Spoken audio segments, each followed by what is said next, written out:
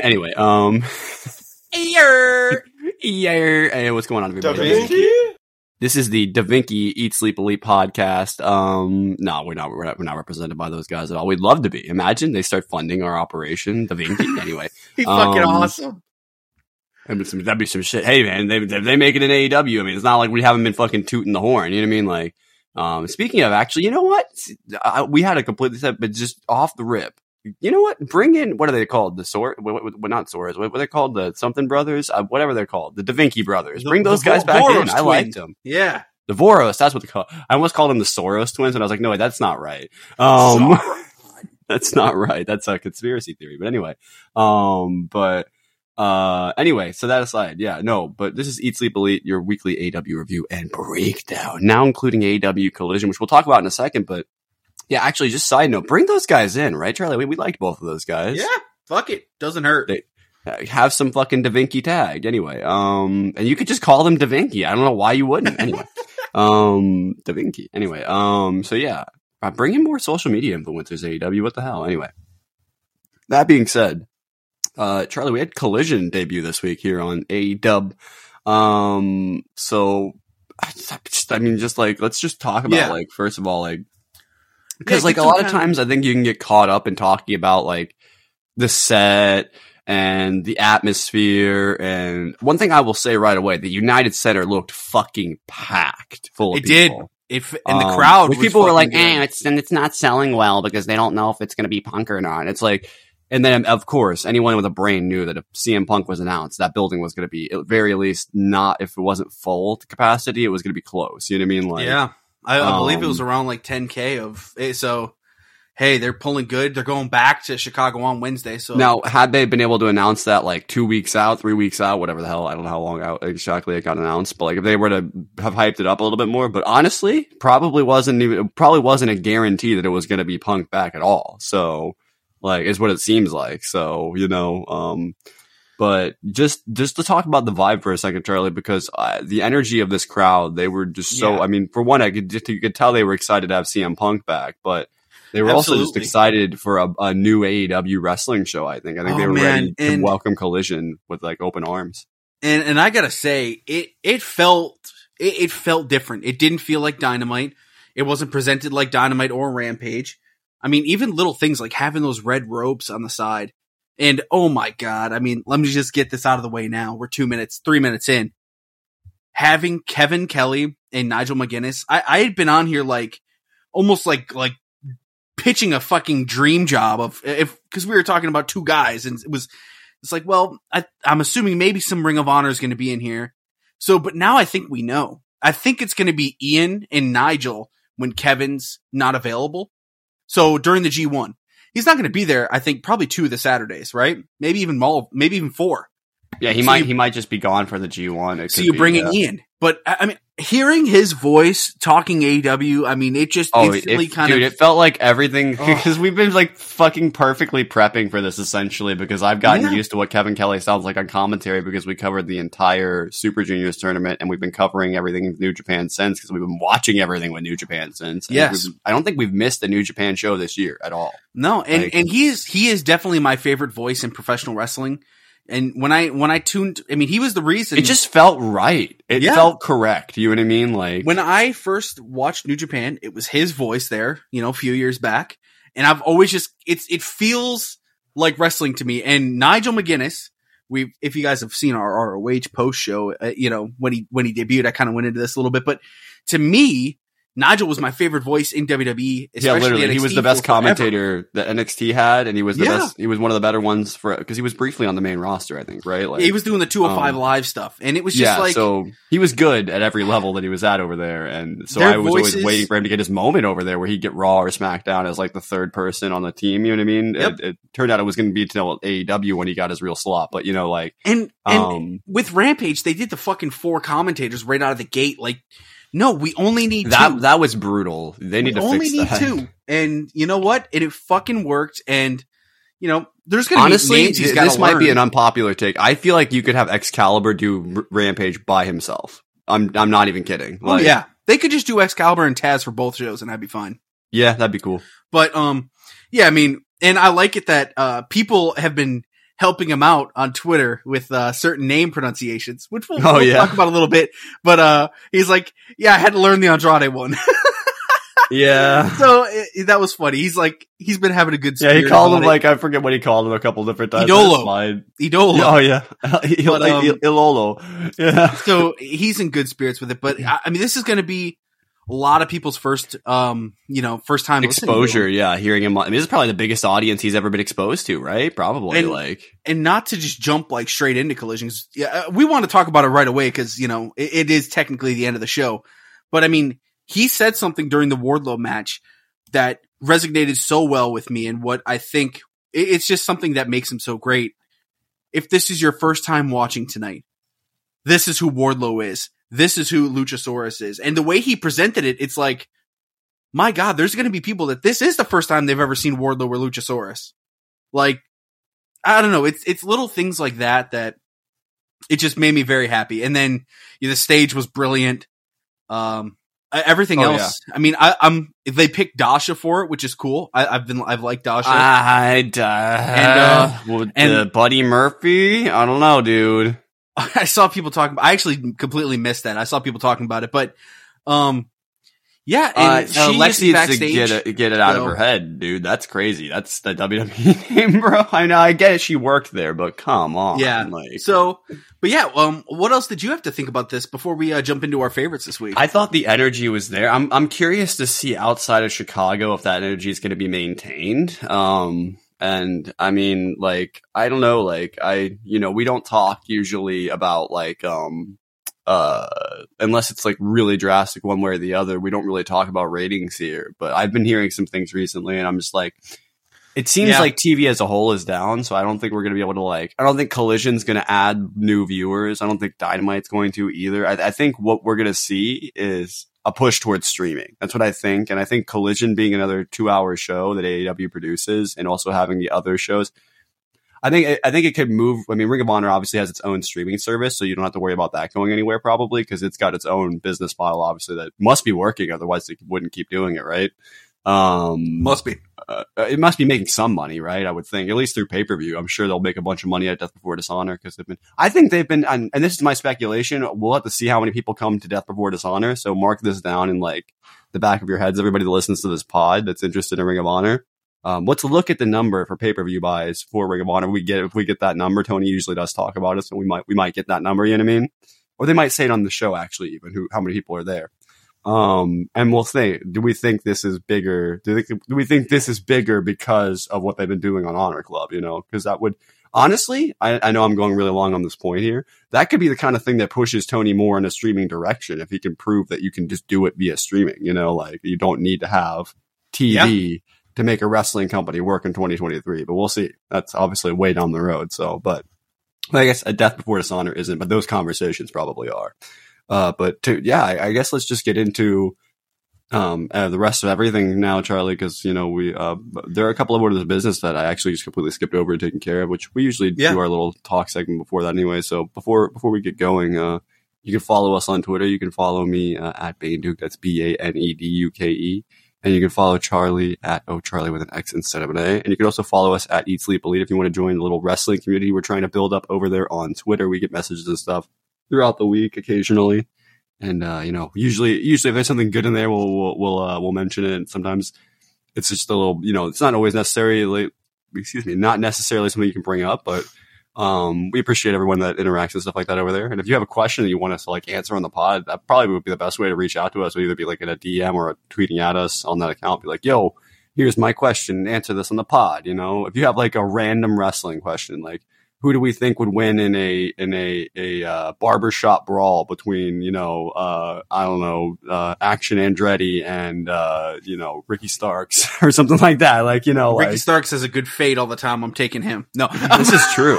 This is honestly, Ricky's hair is on point. This is like, honestly a strong. Andretti's hair is like for the curly hair though. He makes it work anyway. Yeah. Or whatever his hair actually is. I don't even remember. But anyway, so yeah. That being said, though, you can also whatever podcast platform you happen to be listening to this on, be that Spotify, Apple Podcasts, Google Podcasts, whatever you're listening to this on right now, there should be a little button on that little podcasting where you can follow in or subscribe or in one way or another, get this podcast in your feed every week so you never miss an episode of ESE or our minis or our reviews of pay-per-views from various companies, AEW, New Japan.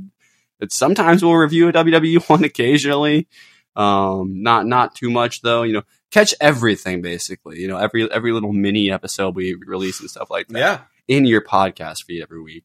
And also you can also follow me at Twitch TV/TheDukeDer. So if you want to watch me do some gaming and stuff throughout the week, I've been playing, Dead Space recently. And, I have like a big week of streams planned coming up where I'm going to be like, just like partying on stream all week. It'd be crazy. So, I'll probably talk more about that, as we get closer to that. Actually, no, there won't be another podcast, I don't think, before then. But no, actually there will be on Sunday, whatever day it's on. Yeah, whatever. The point is, I got stuff going on Twitch, all right? There's gonna be some fun. Yeah. So, is there anything else I need to mention? I think I got everything. I'm trying to think. Yeah, I think that's everything. I think I nailed it. All right, GG's. So that'll take us to our favorites, which it's an odd number of the podcast. I wanted to say even, but that's not correct. It's an odd number of the pod. So, that means I'm getting the favorite here first, which, to nobody's surprise, is a match from Collision, but it does not feature CM Punk. It's not going to be like how it's been with Orange Cassidy. Like Orange Cassidy might still have that in his own way, but I don't think CM Punk, like before, is just going to have my favorite segment every week unless he's just cutting like gnarly promos on people, which maybe, it's been a while since we had a promo segment that was one of our favorites. Usually it's a match, but this week it happens to be because we had the return of Andrade El Idolo taking on Buddy Matthews. Buddy Murphy. No, it is Buddy Matthews. Shit. All right. Anyway. Yeah, that being said though, Dasha will figure it out, but like, Jesus, Yeah,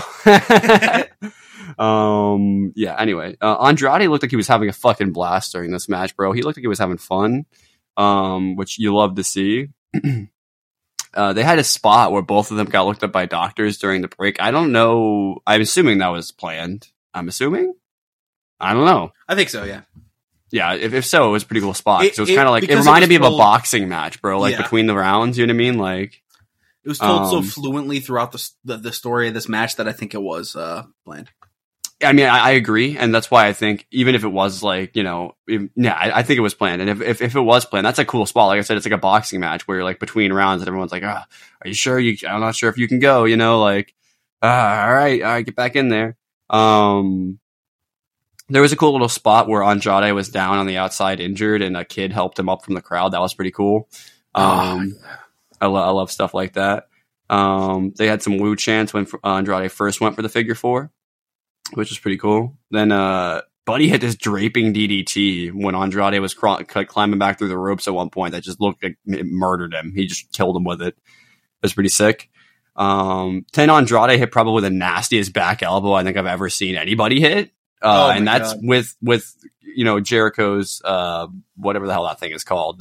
His what is Jericho's move called? I don't even know. But the Judas effect. Yeah, it made the Judas effect look like a tap on the shoulder. Like, you know what I mean? Like, it was crazy. Like, and then Andrade did lock in the figure four, and then bridged it up into the figure eight, which was fucking cool. It was such a cool spot. Little nod to Charlotte. I hope that sort of is I know I'm reading way too much into something here, but maybe Charlotte will come to AEW eventually. I don't know. Probably not, but it could happen, Yeah. I would like it. It'd be cool. It'd be sick. You know what I mean? If we got one of the four horsewomen, that'd be dope. You know what I mean? But either way,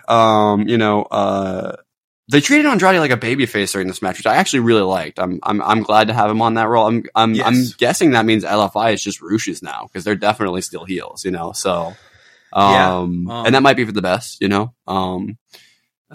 Maybe that's what am I trying to say here? That maybe that's what New Japan would rather have since LFI is technically connected to LIJ. You know what I mean?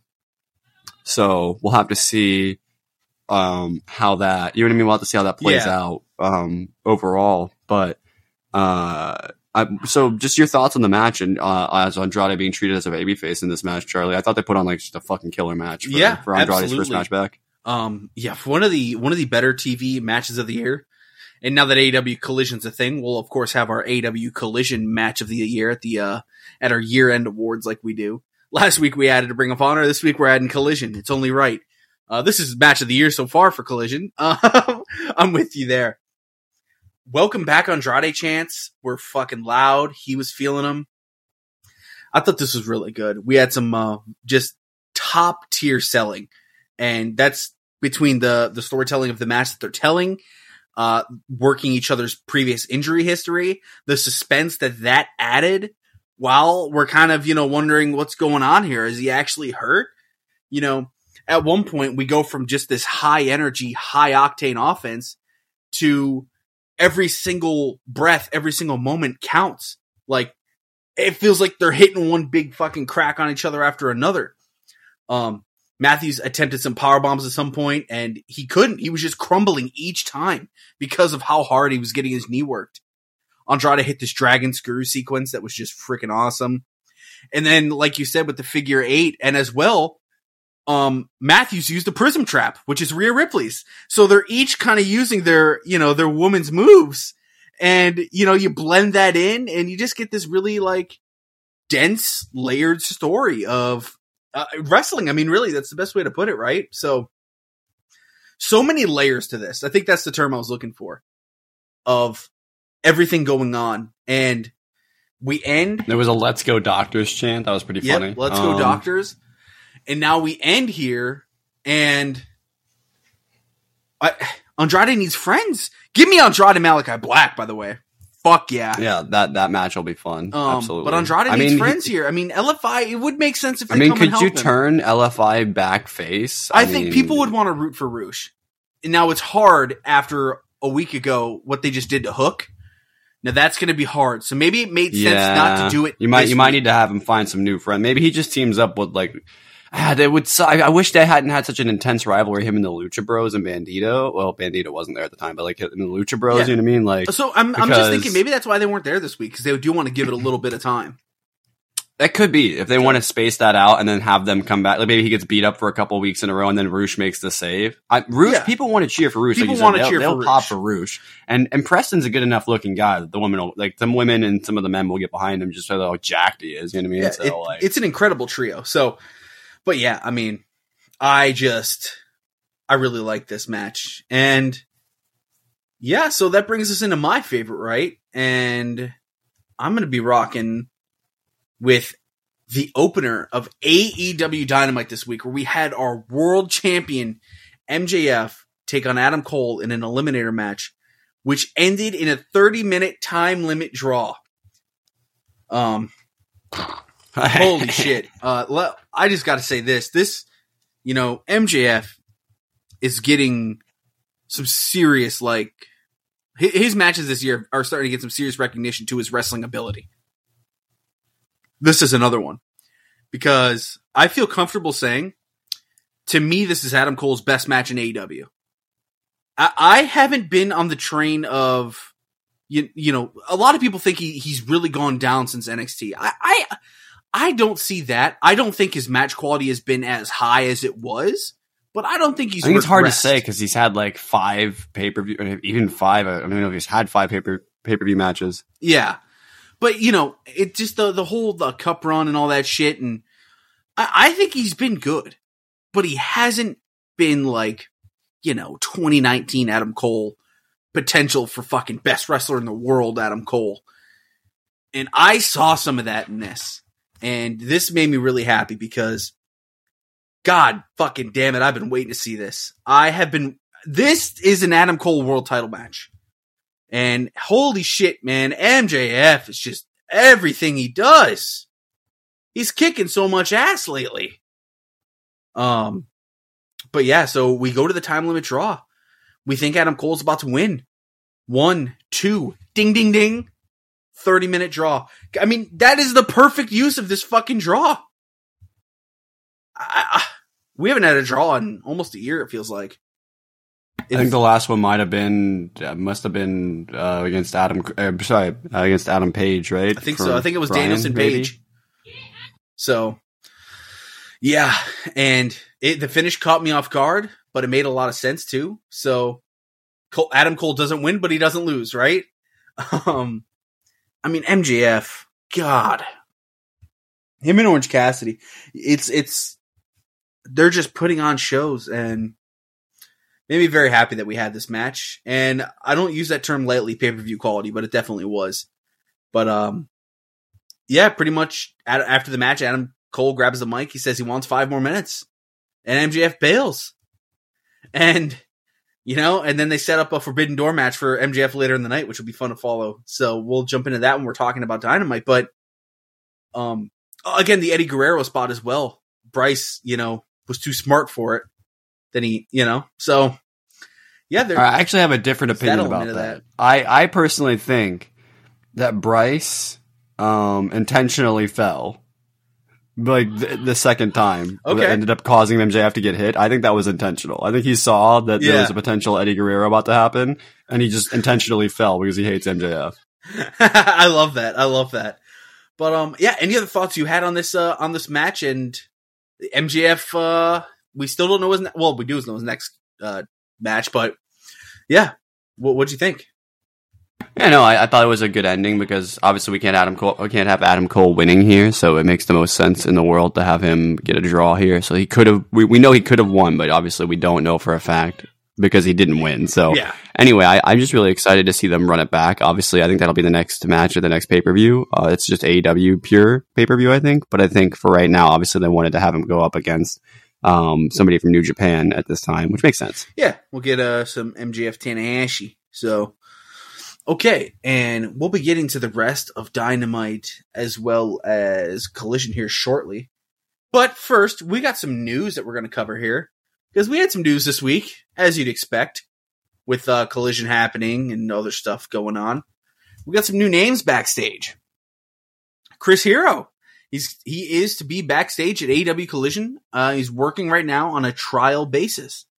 And pretty much there's no way he's not going to stick around, right? I think, yeah, agree. In March, we covered that he was announced as the new matchmaker for West Coast Pro Wrestling. He does this interview series for High Spots.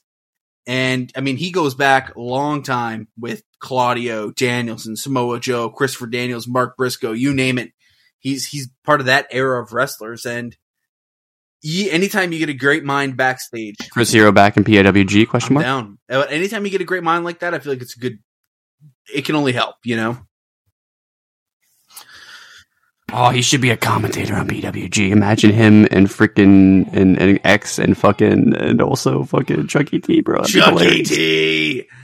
So, we then had Jimmy Jacobs as well. He has joined AEW as a producer. He left Impact Wrestling and has joined AEW. Meltzer confirmed this, where he had been part of the creative team in Impact Wrestling to join AEW. And yeah, it's been known that in recent months, AEW has been expanding their creative team ahead of the new 2-hour program. Danielson was recently confirmed. Will Washington confirmed. And now Jimmy Jacobs has joined as a producer. So again, same idea, bringing in more talent.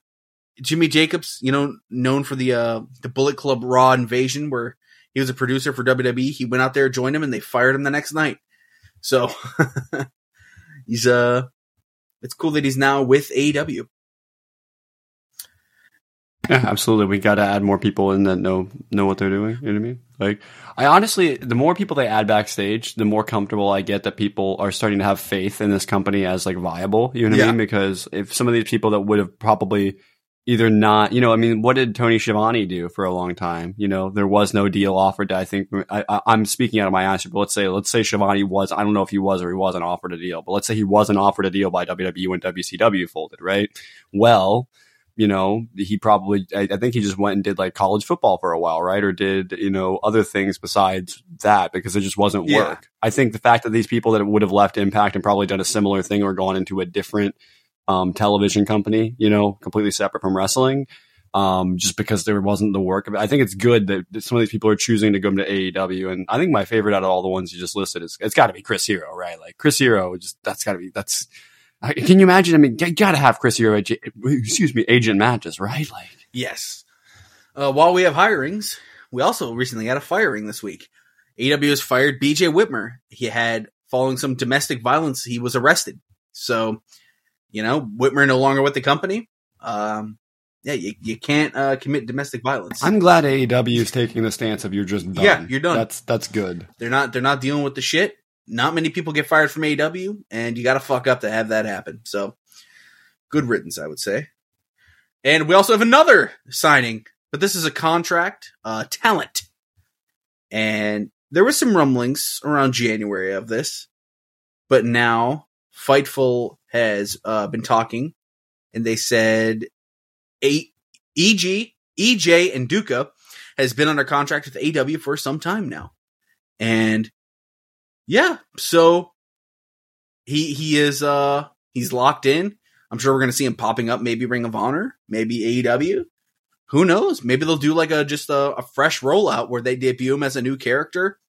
He gets some squash matches, kind of like what they did with Hook, and then go from there. Right? Do the old classic, the old big meat story. He's a fucking huge guy. So by huge, jacked. So, well, I'm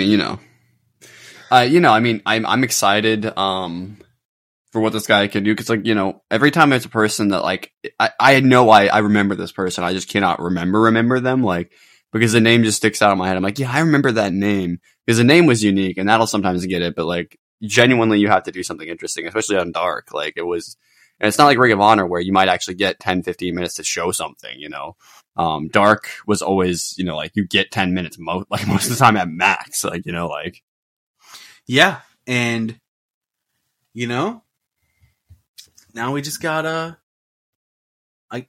I'm very curious because I thought there was a chance we could see him with, Swerve's new group, and it was him and Willie Mack. Maybe they would get the bump for that, but, it didn't end up happening, so we're going to see what happens now. Tony Khan has confirmed that Battle of the Belts will continue, and it will live on despite the debut of the new Collision show. So that probably means, long nights after a Rampage. That'd be my guess. They were starting to do it during live Rampages, but we don't really get those anymore. Bro, what you'll be able to do, what you'll be able to do is you'll be able to watch both Battle of the Belts and Rampage back to back, and then go straight and game for a few hours, then get up and watch. Bro, because I think Ring of Honor gets posted at midnight. I'm not even kidding. So you just fucking So I think you could watch it. I actually don't know about that. It might be posted early in the morning, but still, it's you could literally just there's going to be nonstop AEW content some weeks. There are going to be weeks where it's just insanity.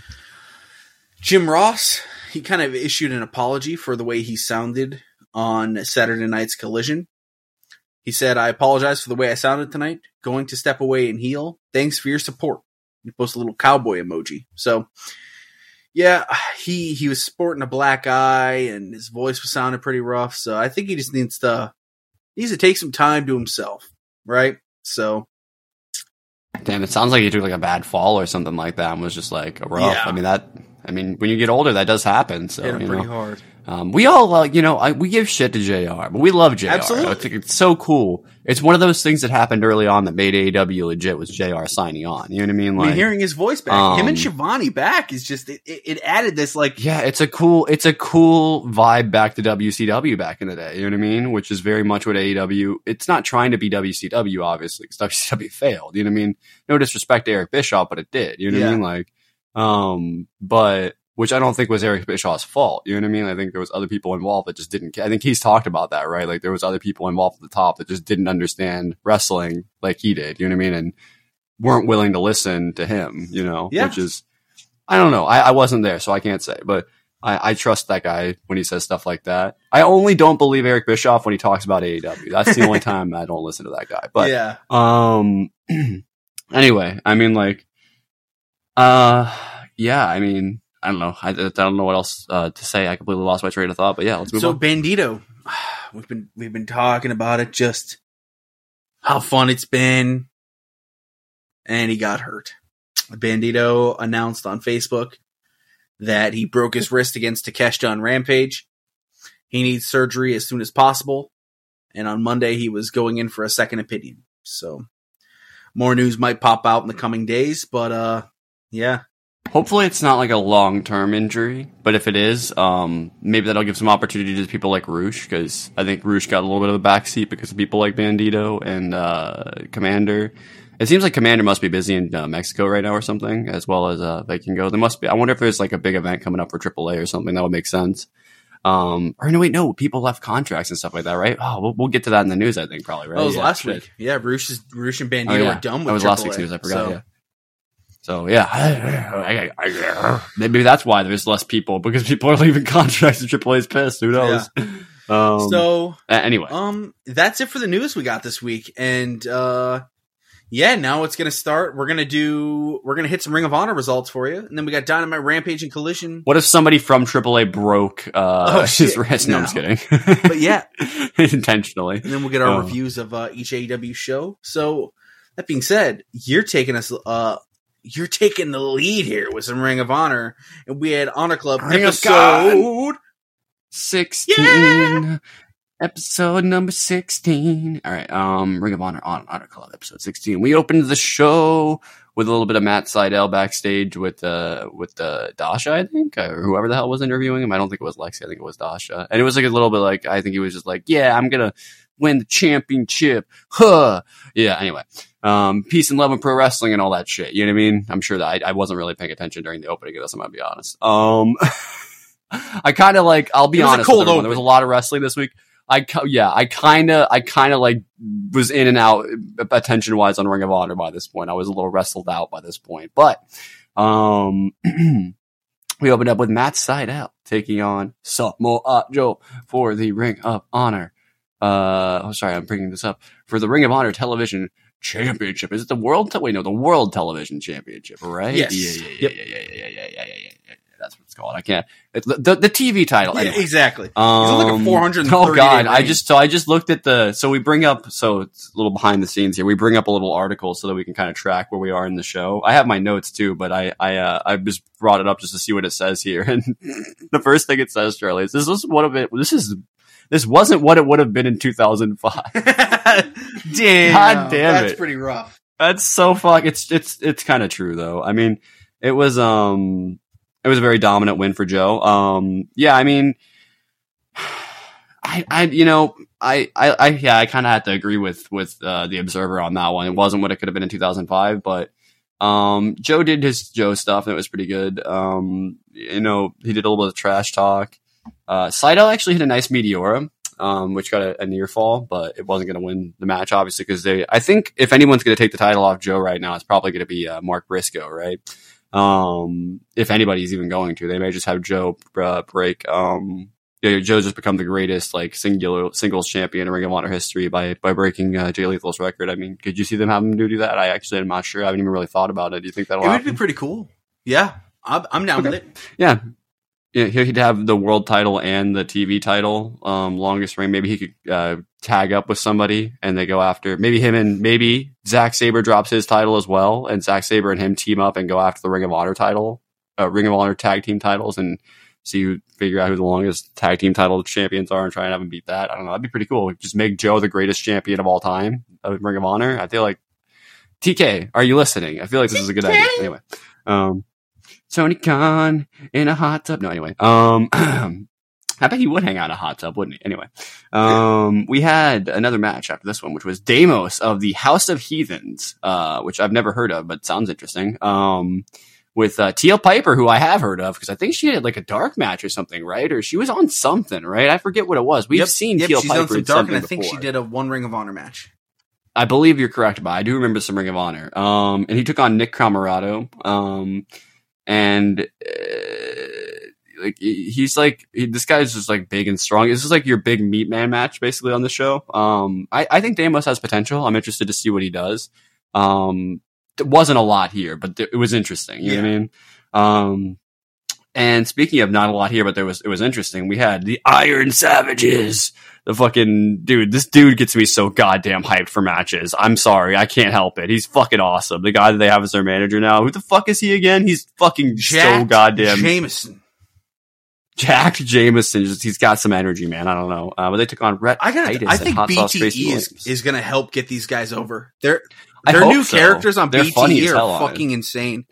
Every time they talk about busting, I'm just like, God damn it! Another one today. I caught BTE this morning. And I haven't seen that yet. Literally I flipped it on, but I wasn't. I mean, it's sure. incredible. It's good humor. It's good, yeah. They're fun. They're fun. And speaking of, yeah, I mean, and they took on a team that I actually do like here in Rhett Titus and Hot Sauce Tracy Williams. Obviously they were just taking the L here in terms of Rhett and Tracy, but Tracy did his little stuff, you know. By the way, something I noted in my notes here, Ian mentioned All In here, and I like that even though it's probably not going to be a Ring of Honor associated event, I do like Ian mentioning the history of All In here, but he didn't mention that it was a Ring of Honor event because he probably knows that Tony would want him to think of it as an AEW event now. Yeah. But I like that there's still the connection to that history because it was a Ring of Honor show. It was Ring of Honor that had the faith to put on that show back in the day on their platform. You know what I mean? So, I mean, obviously it was Cody Rhodes to put on that show, but you get what I'm saying. You know what I mean? Like, well, actually, who all was involved? Obviously, Cody and the Bucks, but yeah. Anyway, yeah, the point is, they say Cody and the Bucks. It was their spawning. It was their idea because like Dave Meltzer bet Cody Rhodes that he couldn't sell out an arena or something like that, or something along those lines. No independent show could hit 10,000 tickets and sell out an arena. Yeah. Dave Meltzer, you know what? I'll give Dave Meltzer a little bit of credit. He's a little bit responsible for AEW, but not as much as he probably would like to imagine. Anyway, Meltzer anyway. But yeah, no, I mean, they had that connection there, so I liked that. And there's a big belly to belly on another big man in. Sorry, so I think it was Boulder, Beefcake Boulder, whatever his name is, got belly to belly by Rhett Titus. Rhett Titus is a fucking big dude, honestly. Like, he was not looking small next to these dudes, nor did Tracy Williams. This is actually, I hope they actually do something with those two, but right now they're kind of just losing to people, so hopefully that gets remedied soon. But the Iron Savages, I think they could be a really great, like, low mid-card team in Ring of Honor if they let them be. You know what I mean? Yeah. They could be just fun, have them be the guys that lose to a bunch of people, kind of like how they were before. I don't think they have a problem with that. They loved losing on Dark, so why not have them do it here and have them pick up some wins against some nerds occasionally? Not that Rhett Titus and Tracy are nerds, but at this time they are. They're not really getting used like that. The Workhorsemen were interviewed backstage, and Anthony Henry was so pissed he wouldn't even talk. And then after JD Drake talked a little bit, he talked. So okay, all right, Anthony, confusing me a little bit, but I respect, Yeah. They called out. So they're building up a match with FTR, it seems like, between them and the Workhorsemen. I don't know if that's going to be for the AEW titles or if it's just going to be a Ring of Honor tag team match. I don't know what that's going to be, but they're building that up eventually. Excuse me. So, I don't know where that's going, but I think they're FTR, obviously going to have a match. On nights that they're not wrestling Collision, they're going to advertise. They'll probably be wrestling Ring of Honor. Like, okay. Catch FTR tonight on Ring of Honor. On Ring of Honor. Okay, that makes sense. I'm down with that. I'm imagining that that's something they want to do too. I mean, they could have a really good match with the Workhorsemen as well, so I don't have a problem with that. I was just a little confused. I was like, okay, this makes sense that they would want revenge because they did have a little tiff a little bit ago on Ring of Honor, but I just thought that might have been a one-off thing. I didn't think it was necessary to necessarily go something, but I'm glad that they are because it's going to be a great match. But they called out Mark Briscoe here because they wanted to do Anthony Henry's words where he wanted to do everything he was dreaming about doing to FTR to Mark Briscoe, which did not work out in his favor. We'll learn later, but he definitely tried. And then we had a match. We had Diamante taking on Teal Piper here. I like Diamante being treated like a vet. I keep saying that like all the time, but it's because it's good. It's true. And I thought Teal Piper looked good like seconds into this match. She had a body slam right away that I was like, yep, I think this person knows how to wrestle. Not that I know anything about wrestling, but I watched this and I was like, okay, I don't have any problem. I have faith now. You know what I mean? You instantly will have faith in a wrestler when you see them do a couple of moves, Charlie. Like, you're like, oh, okay. Yeah, they're not going to fuck anything up majorly. I can just tell. Watch her make a major botch now, but like, I don't think it's going to happen. And she got a win off, Diamante got the win off a ref stoppage here, which I also like. They're treating Teal like she's legitimately like going to be like one of those wrestlers, like, like one of those Japanese, young boys, if you will. That sounds really weird. One of those young Japanese wrestlers, the young lions.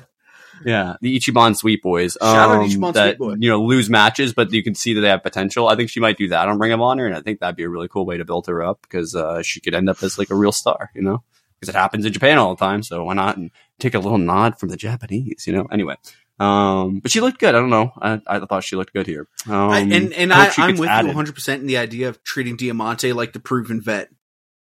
It works. I mean, because she is, right? Like. All right. We had Tony Nese taking on Serpentico, and I kind of tuned out during this match. I'm not going to lie. Cannot blame I was like, Daivari looks fucking jacked. He does look good. I hope they find a way out of this new gimmick. It's not working. Yeah, it might be time to hit the restart button and try again. Yep, they've done it once already. Try it again. All right. Athena was backstage with Kiera Hogan looking hair, making fun of Kiera Hogan.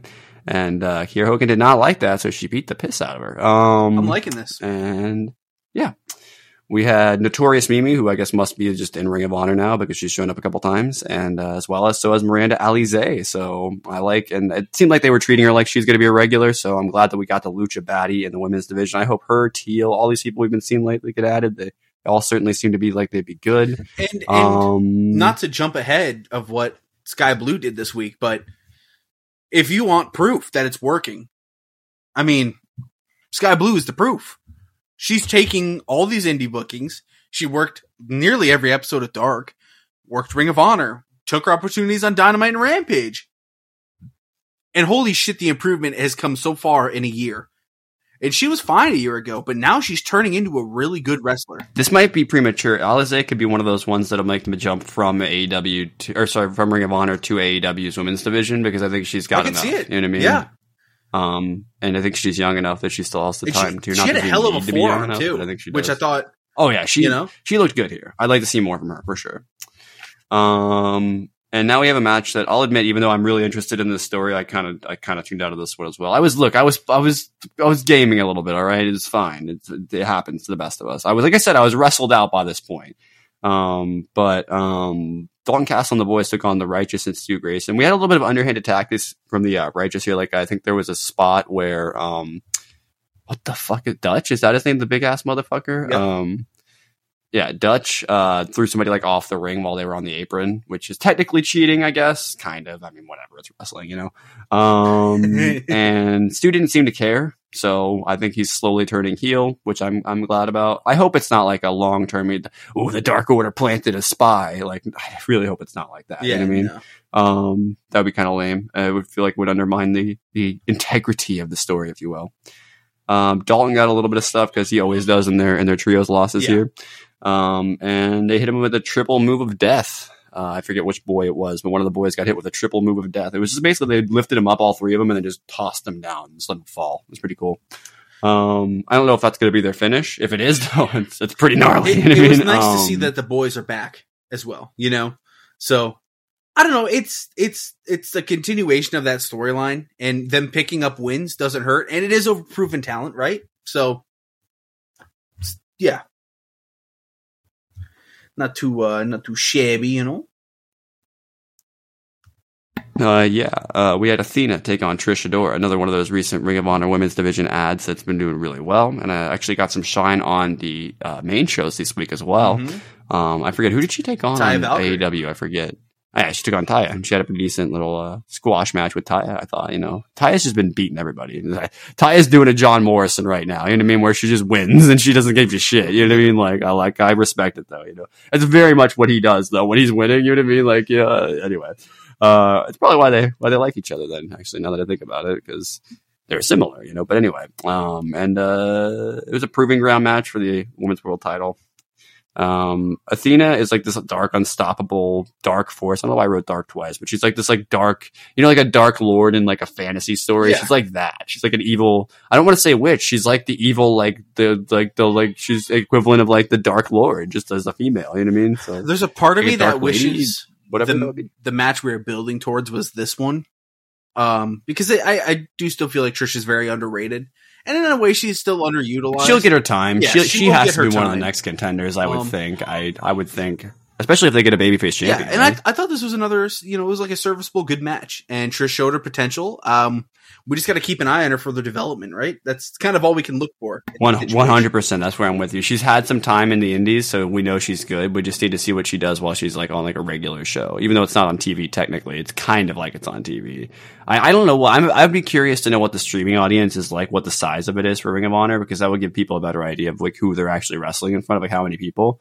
But whatever. We had Mark Briscoe taking on Anthony Henry, which was set up earlier in the show. Mark Briscoe's just gotten a really good roll of matches lately, Charlie. Yes. And Henry is one of my favorite indie wrestlers, so just on paper, this is great. He picks up the win using the J Driller, I believe. Yep. And let me just check my notes. Oh, did I get that right? Nailed it. All right, sweet. I thought so. Sometimes I remember and sometimes I don't. You know what I mean? Like, it just depends, you know? Even if I don't write it down. And he called out Joe again for the TV title. I think that's going to be the guy that takes it off. And like I said, if anybody does, but if not, Joe's breaking the record, in my opinion. So we had another sort of Tony Khan and Stokely Hathaway segment backstage where Tony Khan was like, yo, it's the Ring of Honor Board of Directors segment.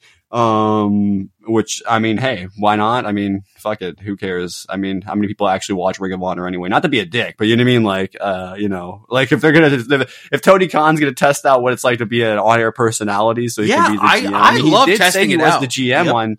Didn't he say he was the GM of AEW, basically? He calls himself the matchmaker. Somebody said that? He is No, I think it was Shivani, I want to say. Somebody referred to him as the GM. So if he's going to be the on-screen GM, I mean, why not? Tony Khan's like a youngish dude, you know what I mean? Like I don't know if he's hip, but he's with it enough, like, he certainly has the wrestling fans' ideas. Like, he knows, he's in tune with the wrestling community, if you will, for sure. Basically they were talking about the Pure Rules match where their other, Ring of Honor Board of Directors member, Jerry Lynn was going to be a judge. They talked about the DKC a little bit. And then they set up a match between Kiera Hogan and Athena with a Chicago street fight. Oh, I did actually forget to talk about that at the end. So there was a little brawl at the end of the Athena match where Kiera Hogan and her used a trash can lid to beat each other down. I think she was attempting to do her belt shot spot, and obviously the babyface isn't going to let that happen. And so Athena took a nasty fucking shot from that thing too. Yeah. But and so they set up that street fight for Chicago. Yeah. So I wanted anyway, go ahead. Just a quick thought I had on the Briscoe and Anthony Henry match. I thought this was a all gas, no filler kind of match. Yeah, I just looked at the time. It was 7 minutes. Yeah, I would agree. And it was 7 minutes. It was 7 minutes. The whole 7 minutes they were doing stuff. Exactly. Yeah. And I think that kind of match works really well in the new Ring of Honor. Even remember last week, Jalisco Willie Mack? It was only like 8 minutes. No, yeah, it was good. But Willie Mack did enough to make Jalisco look good, though. So you know what I mean? Like, and I thought this was another 1000%. Fitting example of that. So I wanted to be sure to mention that. No, that's good. I'm glad we can jump around on Ring of Honor a little bit because it's not, I'm talking about Tony Khan and Stokely Hathaway right now. So it's like, it's not that. They just set up a couple matches, like I said, the Chicago Street Fight, and they also talked about the 6-man World Championship match in the main event with the Embassy and Dante Andretti and Darius. I know. I cannot believe I nailed that tag team of random people off the top of my head. I mean, 2 of them aren't tagging regularly, but still, you know what I mean?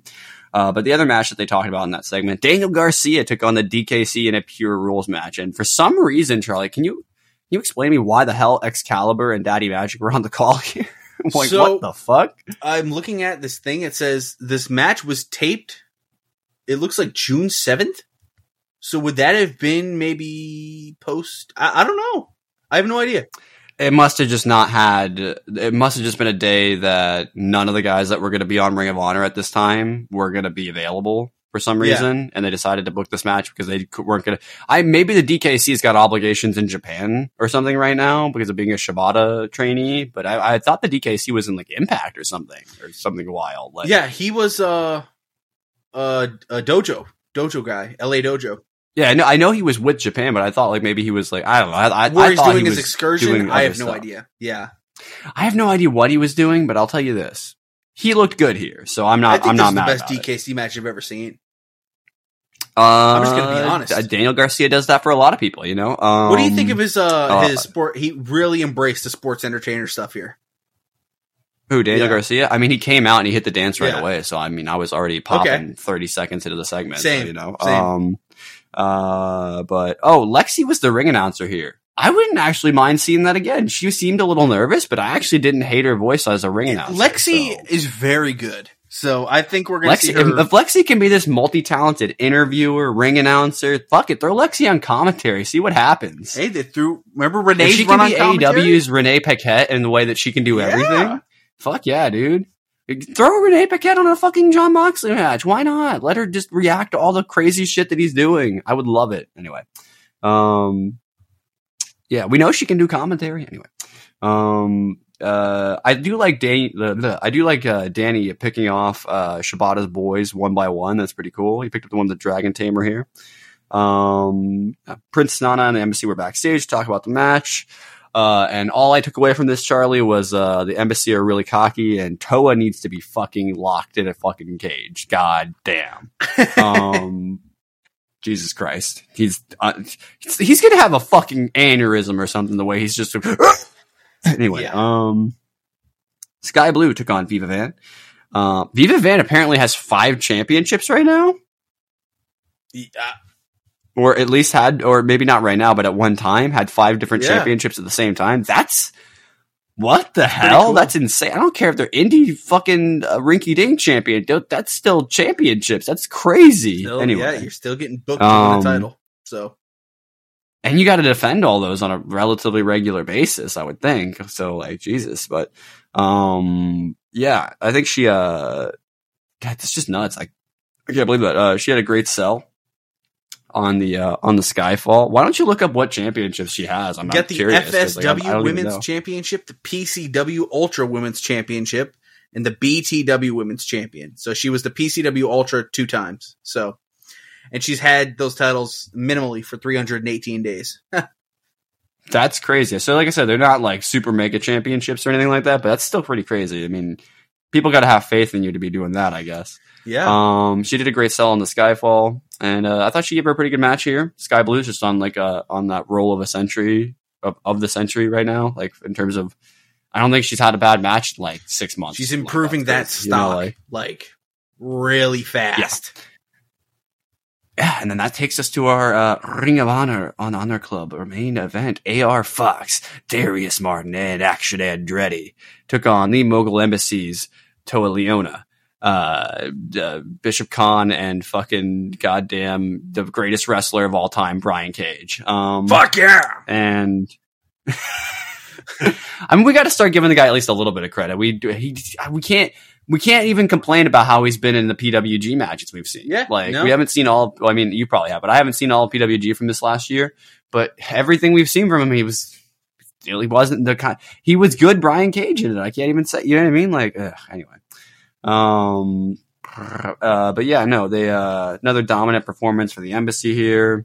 I think it was Andretti hit a Canadian Destroyer, which was pretty nuts. And the way they camera cut when they got their comeback, like, so there was like 3 dive spots right in a row and they cut the cameras around individually to the different guys.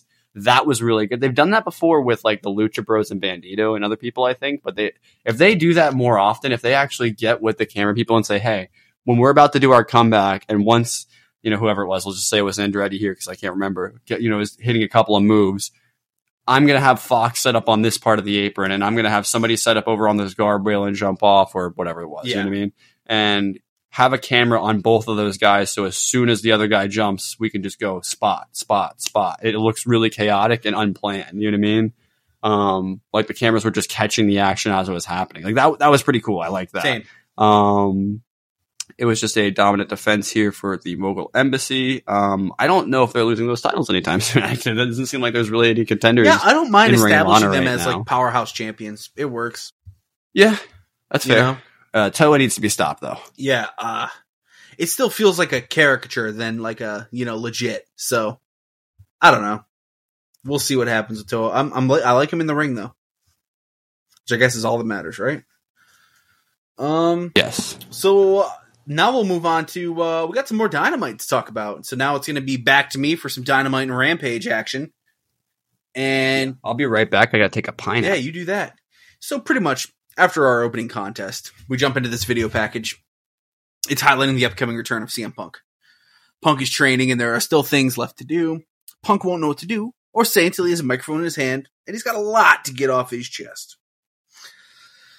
You know, this made me happy to see that they're getting him a promo package, I guess, or a vignette, if you will. And I was cool with that. Sammy Guevara returns. Renee Paquette pretty much introduced Sammy to the ring. He said in recent weeks he's had the highest of highs with the announcement of his wife, Tamela, being pregnant with a baby girl. So the lowest of lows, losing that AEW title 4-way at Double or Nothing. Guevara said he's going to have to make some changes, but before he could follow up, out comes Darby. He congratulated him on the baby and the announcement and said the crowd seems to love him again, which inadvertently got a mixed reaction. It's kind of funny. Darby asked Sammy, he's like, you know, are you going to follow in the Jericho Appreciation Society's footsteps? But this time, Chris Jericho interrupts before Sammy could follow. Before Sammy could get out a response. Jericho's, you know, he goes on to ask Sammy, he's like, why never ask for his help in his quest for his AEW title? Jericho, you know, could have helped him. Sammy's like, he called you. Guevara then said, you know, had Jericho called him, Jericho wouldn't have lost to Adam Cole. Twice. Jericho demanded an apology. Guevara refused. Jericho said maybe they need to reunite Les Sex Gods next week and have a tag match to remind Guevara who the boss truly is.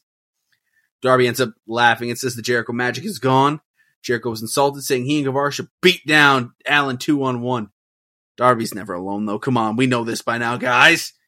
Sting! It's Sting! Sting comes out. Jericho and Sting face off with their baseball bats. Yo, they were actually like legit sounding bats, by the way. They're like pushing them up on each other's fucking chin and stuff, and you can kind of hear the metal. I was like, holy shit. But here's what I gotta say about this. I mean, this is a fun segment. You know, following the Four Pillars match, right? We gotta find stuff for our guys to do. We'll jump into Jack Perry's in a minute, which I am excited about. But, you know, following that Four Pillars match, some of these guys are, in a way, directionless out of the main event. And we have to fix that. We gotta make sure we don't keep our Four Pillars directionless. And what a better way to do this than put Sammy against Jericho. Jericho's at a point in his career where he's putting everyone over. I still can't believe he lost to Adam Cole twice in the same week. Well, technically he lost to Roderick Strong. He lost to Roderick Strong as well. Yeah. So, I mean, you name it. He's putting everyone over. He's going to put Sammy over too.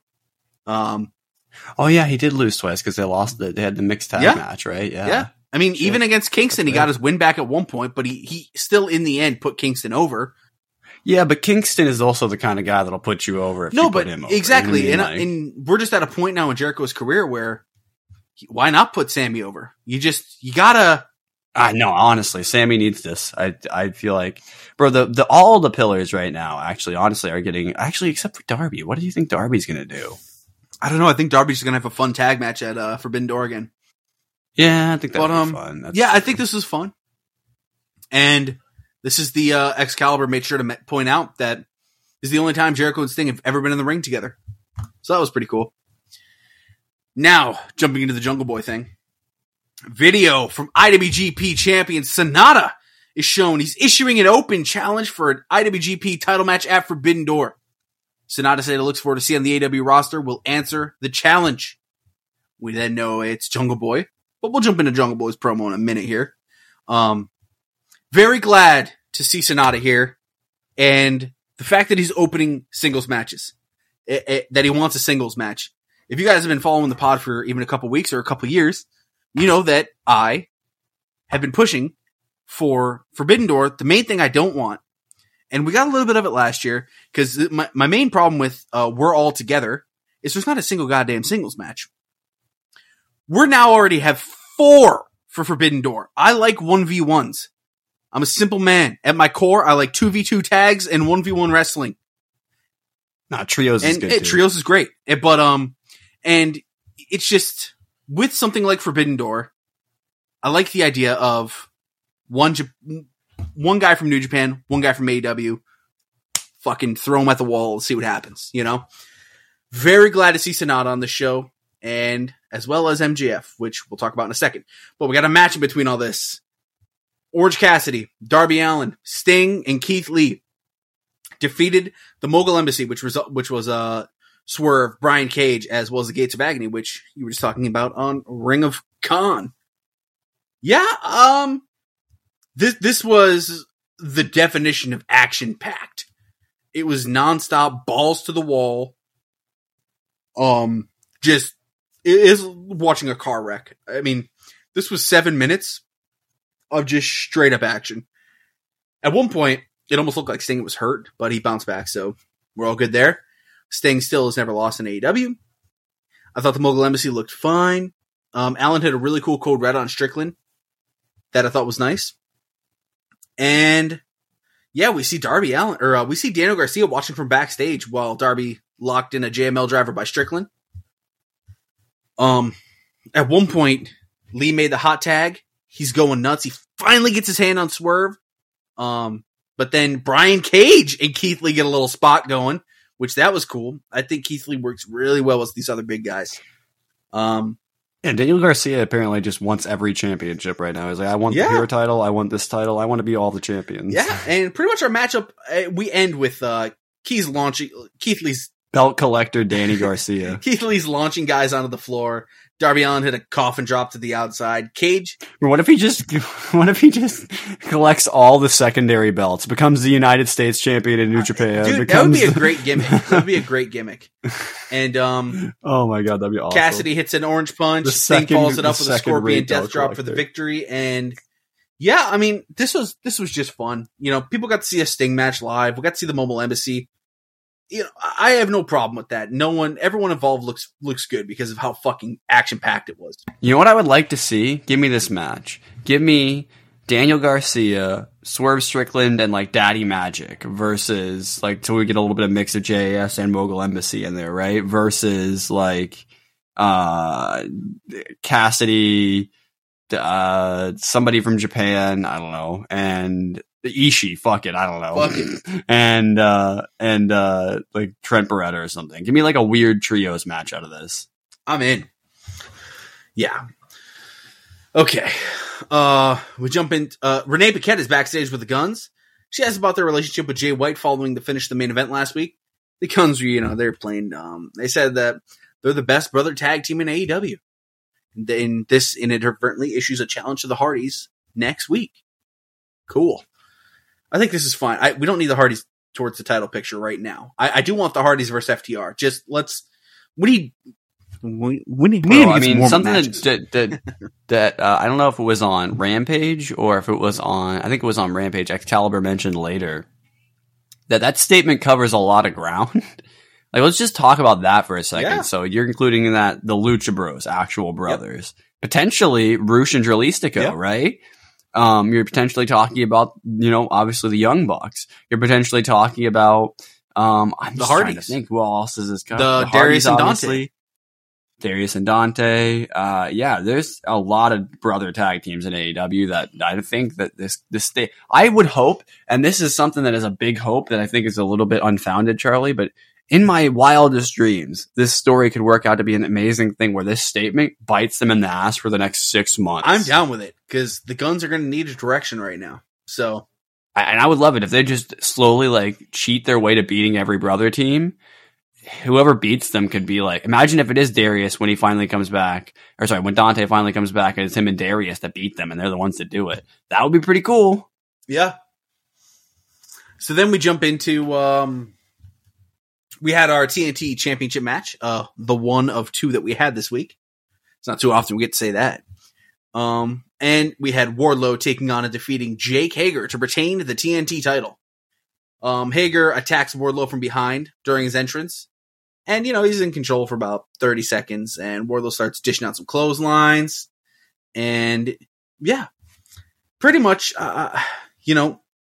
this match was a little bit of a slower pace.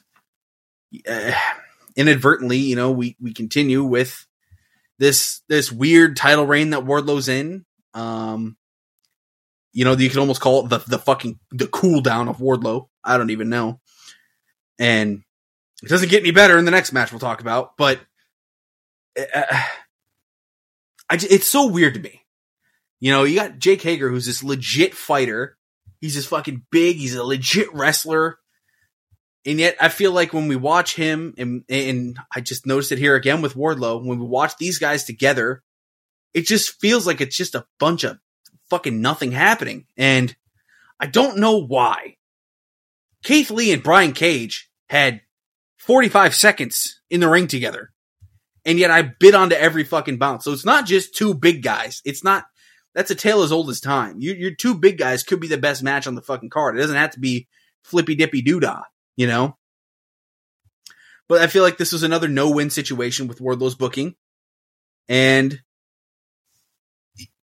I mean, I don't know. I got nothing. I was, after an incredible first hour of Dynamite, this was the bathroom break, and it's the fucking title match. So, I don't know.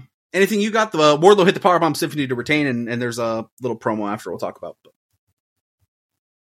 Yeah, I had not really anything to add to this. It was just like, what? Exactly. So, yeah, I want to see more. And, yeah, pretty much Christian and Luchasaurus cut a promo on the screen, and the audio wasn't working, but they end up cutting to Luchasaurus holding the bloody Arn Anderson. Wardlow sprints to the back. What the fuck is this feud? The video is shown by the ace of New Japan, Hiroshi Tanahashi, who said as long as MJF's AEW champion, the title won't shine like it should. Tanahashi came very close to beating Jon Moxley at Forbidden Door last year and issues a challenge to Maxwell Jacob Friedman. Renee then approaches MJF backstage being attended to by a doctor and told him it's official at Forbidden Door. MJF goes, no. He declined. He called Tanahashi a rando from a rinky-dinky indie fed in Japan. MJF said it won't be the first time he's no-showed a match Tony Khan has booked for him, telling Tanahashi no yet again. Fuck yes! Give me this match all day, dude. Come on! Give me the Friedman, baby! Add another legend to his title reign, right? I mean, this is we're hitting some cool ground with this title reign. It's probably gonna... Oh yeah, he's beaten some legit people so and far. We'll jump into Punk's promo here in like 40 minutes, but, I think that's down the line too. So, this title reign keeps getting even crazier. Renee is backstage with Orange Cassidy. She's asking him what the future holds. Cassidy said everyone knows how it works. Someone walks in and challenges him. Zack Sabre Jr., right on cue, said the idea of a double champion sounds marvelous. Daniel Garcia walked in and asked Cassidy where Katsuyori Shibata is. As Cassidy said, Shibata isn't here. But then sets up Cassidy and Shibata versus Sabre and Garcia next week. Come on! Bro, like, I love the way this was set up. He was like, he will be here next week, though, so how about we do... I like how Cassidy has just been given the power to book matches now. It's awesome. You get to go to business for yourself when you're a champion. Like that stupid, empty-headed, dumb fuck Hangman, right? No, but, 100%. But yes. Yeah, so I'm down. This also inclines to me. I think Shibata is going to defend that title on the show. I hope so. I think Sabre's defending his title on the show. I think they're both going to be singles matches. We're now up to 6 singles matches. Have they heard us? I mean, that could be the match. I think Zack Sabre and him had matches back in the day, didn't they? Like, yeah, I don't know, but man, this or maybe they wanted them to. Maybe that was always the idea with Zack Sabre. Yeah, that was the end game for him because Shibata's, he's a technical wrestler too. He's a wrestler, baby. We have Toni Storm in her first defense with the new championship, correct? Yeah, I believe so. And she's defending against Sky Blue. And this was, she defeated Sky Blue to retain the AEW Women's Championship. So Saraya was not here. Soho was carrying Saraya on a stick. But we get started here, and Blue is fucking off starting fast. She punted Soho on the apron, dropped Storm with a crossbody for 2. She gave Storm a taste of her own medicine. She hit a hip attack to the outside. Tony and Ruby got up and sprayed Sky Blue's mother in the face ringside. Sky Blue followed with a dive to the outside, taking out both Tony and Ruby. Storm regained during the commercial break. We come back. Sky Blue fired back with a head scissors and a step-up knee, into the ropes as a kick to the head sent Tony into the ropes. Storm used a handful of tights to pull Blue to the floor. Soho passed Storm the spray paint can. Tony takes out the ref, or Ruby takes out the ref, actually. But then Sky Blue had spray paint of her own. She sprayed Tony in the eyes. She hit the code blue. Bro, she hit the Uno reverse. It was awesome. She hits the code blue to a fucking massive pop. Ruby's distracted the ref enough to pretty much stall the pin attempt. But in turn, she ate a Blue thrust kick. Blue charged and was hung over the rapes by Storm. Dropped to the Storm Zero. Tapped out to a Texas Cloverleaf. But post-match, Soho and Storm attacked Blue more until Willow Nightingale showed up. And she pretty much scared them all off. And yeah. I thought Sky looked awesome here. This is another give or take around 7-minute match that I thought she took advantage of every second.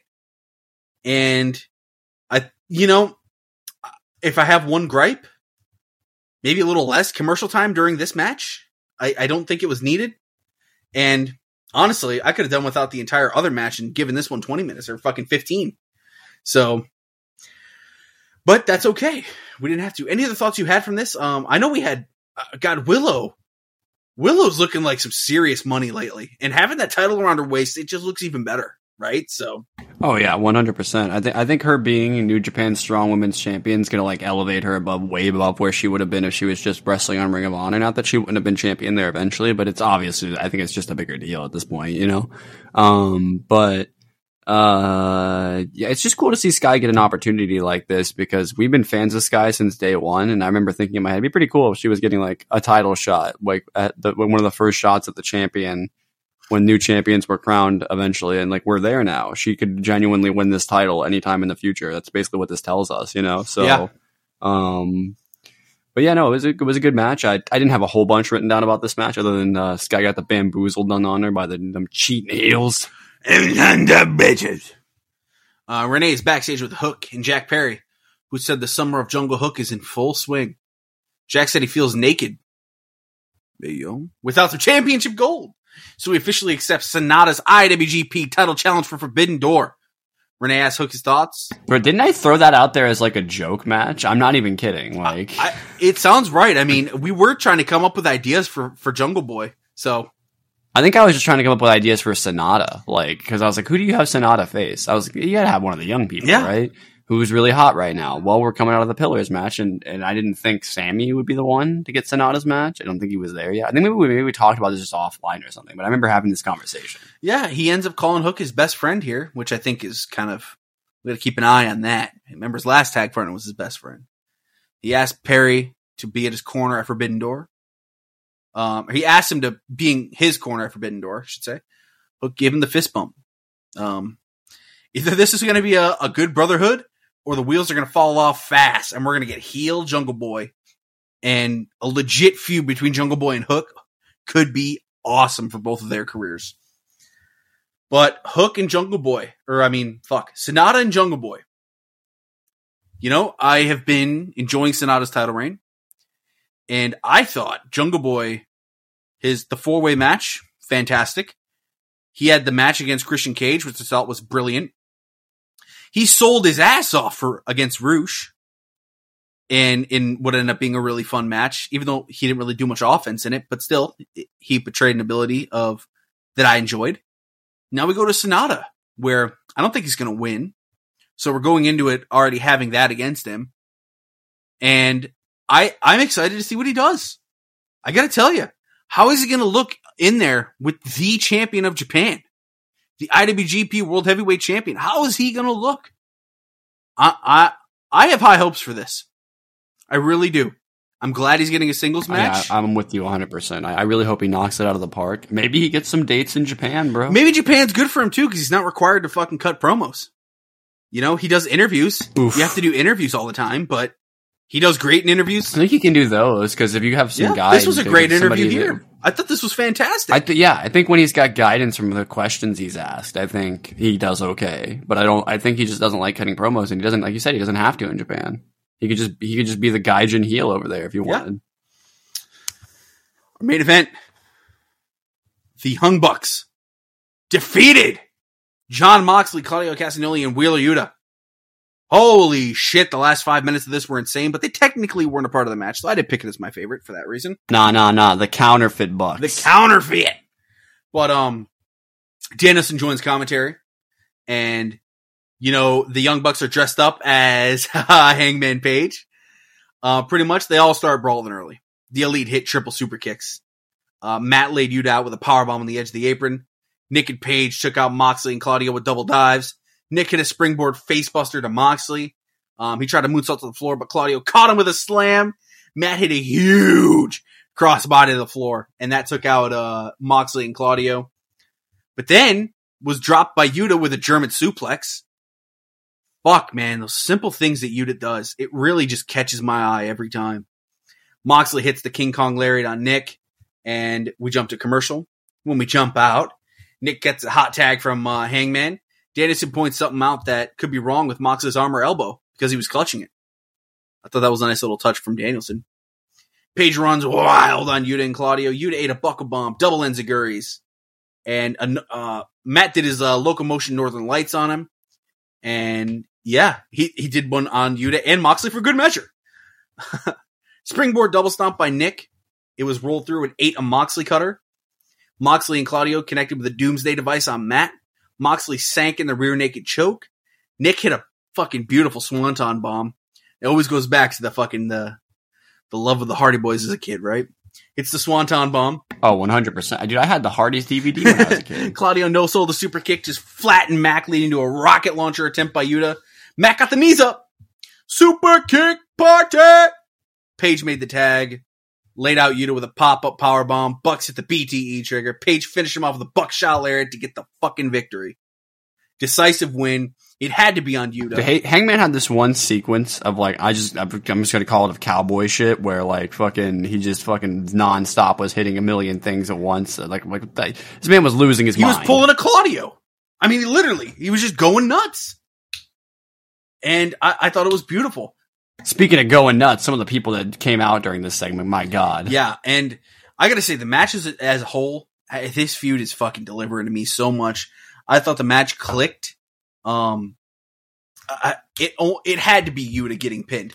Yuta's been getting all the big victories. So Hangman, I mean, he took literally the gauntlet of fucking moves on top of a fucking insane match to finally get pinned. But post-match. If they were like MLB The Show mid-season teams, it'd be the Wayward Sons versus the fucking Wild Things. Wild Things! Post-match, Claudio and Moxley are attacked. They attack. Moxley launches Nick over the barricade. Eddie Kingston's music hits. Outruns Eddie. Double leg Claudio. The brawl was on. Yuta was fucking... He shows... I guess we know what our Death Before Dishonor World title match is. Yuta was dispatched until Moxley and Kingston had a face-off. The Bucks attacked Moxley. A scuffle happened with Konosuke Takeshita hitting the ring to attack Kingston. This led to Kenny Omega hitting the ring to brawl with Takeshita, who was planted with a Snapdragon with the Bucks, and Page took out the BCC with triple dives. Right as Omega was about to do a Terminator dive, Will Ospreay appears, wipes out Kenny Omega. There's holy shit chance. Ospreay clocks Omega with a hidden blade, stands tall. Danielson walks out to the ramp. He's fucking... Bro, Ospreay legitimately came out of nowhere. The cameras were like perfect, and they didn't show him until he was literally in the ring. He literally came out of nowhere. RKO! No, but just for good measure, Ospreay connected with a Stormbreaker to stand tall. Don Callis is ringside. Danielson's at the top of the stage. They're applauding Ospreay's actions. That son of a bitch. Bro, Kenny was just like, I'm so confused. Why does everyone want to kill me? Ospreay got off one more hidden blade before they went off the air. Yeah, this last 5 minutes was fucking incredible.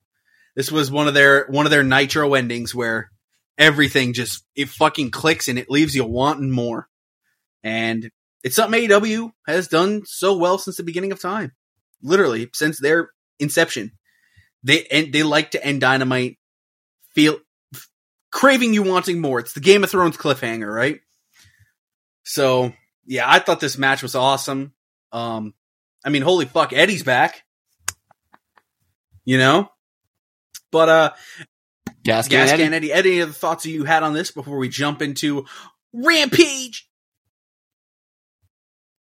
Yeah, no, it was a really fun episode of Dynamite. That match was a great way to end things. I thought, the Hug Bucks, anatomically misnamed tag team. I thought they looked really good together. This is the first time we've seen Hangman in like actually a little while, like a few weeks, right? Yeah, been a couple weeks. So, I mean, wrestle wise, we've seen him on backstage, obviously, but the first time we've seen him wrestle, and this is the first time we've seen Kenny since the match. I think right? Since Anarchy in the Arena, it's the first time we've seen Hangman. So, no, well, Kenny, yeah, and Kenny, sure. yeah. He got jumped and he's had backstage stuff, and Eddie since the match with freaking Claudio, I think, right? Yeah. One little random Ring of Honor, thing he did. He made like a jump in and beat up Anthony Henry or something, but that was so random. You remember that? That never. I do remember that. I think they needed somebody on that week. I think that was just a random week they needed somebody, and everyone knew that Eddie shouldn't be back, but Eddie was also like, "Hey, fuck it." Yeah. So that means it's time for Rampage, baby. We got the United Empire. It's the show you all been waiting for. Damn it, that was good. We got the United Empire, Will Ospreay, Jeff Cobb, and Kyle Fletcher defeating Chaos, Rocky Romero, Chuck Taylor, and Trent Beretta. I like the call of pulling in the big meat and Cobbert, by the way. That's a good call. Pause. So I'm waking up at, 7:30 a.m. or it's after our good brother Brady's bachelor party. I'm the only one up. And I'm like, God damn it, I'm watching fucking Rampage. I pulled up Rampage on the TV. Everyone else is sleeping. They're all doing their own thing. I sneak out there. I'm watching some Rampage and drinking some coffee. And when you do that, you open up with this match. Are you kidding me? You want to talk about not being able to take your eyes off the screen? This was a party match right here. Fast-paced opener, showcased everyone's ability, and it ended with, of course, the fucking Hidden Blade for the victory. I like seeing Kyle Fletcher back with his boys. It makes me happy. The United Empire is it has like a warm tug on my heart. So I'll always love seeing them together. And yeah, everyone looked good. This was super fast paced, right? Roppongi Vice got double team offense in. Jeff Cobb's looking like the fucking Vice. Olympic goat that he is. Rocky Romero countered a Hidden Blade at one point. All right, no, this is what I wrote in my notes about Cobb. Cobbert shows off the meat. So let's leave that as it is for a second. Cobbert showed off the meat, but fucking, he also chucked Rocky into the third row on one of his suplex spots. It was nuts. He really did. And yeah, Rocky at one point countered a Hidden Blade into a backslide. Everyone started getting wiped out, and then Ospreay ended up getting saved by Fletcher from a sliced bread by Romero. Fletcher hit a tombstone. Ospreay hits the Hidden Blade for the victory. The 1, 2, 3. Very, very fun start to AEW Rampage. It's fucking Will Ospreay. What do you expect, right? Lord Willard. Taya Valkyrie takes on and defeats Trish Adora. Fairly quick match to showcase kind of our new gimmick that we're doing for Taya, right? But yeah, she's showing here the reason why she's bitter at kind of Chris Statlander. And we're seeing that in the promos, and we're seeing that she believes she did all the work while Chris Statlander came in and got the easy win. And that's a fair story to run, So Statlander stole her thunder in a way. It kind of positions Taya Valkyrie as a heel. It 100% does. Yes. Which I think is really interesting, because you would have thought, especially the way she came in, that she was going to be a babyface. But I like that they chose to go that direction with it, because she seems to be leaning into it, and I'm already starting to dig it. So, and yeah, she gets some early strikes. She pie faces Trish Adora, and she hits some good kicks that I had to note this. Jim Ross called them Idaho-esque. What the fuck? I had no idea. If you guys know, let us know. I had to write. I was like, what the fuck does he mean? But she hit a sliding German suplex into the ropes. Yeah. And hit the spear, the violent stomp down to the head to get the victory. Another Trish Adora, unfortunately, she gets kind of squashed here. But again, how many times do we see Sky Blue lose against wrestlers that were getting a current push, right? And then it always... she just lost to Tony Storm, so, And it'll always turn itself around. You just gotta believe. Lexi Nair's backstage with the Hardys, asking about the challenge from the Guns on Dynamite. Matt officially accepted their challenge for next Wednesday night. The Guns will be their stepping stone to becoming AEW Tag Team Champions. Jeff said they'll do what the Guns' father has failed to do, make them famous. Woo! Oh, Jeff, calm down, buddy. Hey?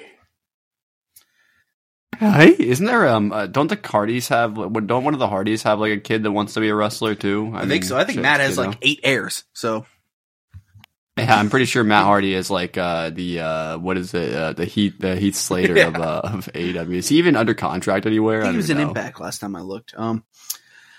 Aubrey Edwards, Papa Briscoe, and Mark Briscoe defeated Jeff and Karen Jarrett. The match everyone was waiting to see. Lethal. This match accomplished pretty much exactly what it wanted to, right? They saved, our Karen and Aubrey interaction for the end.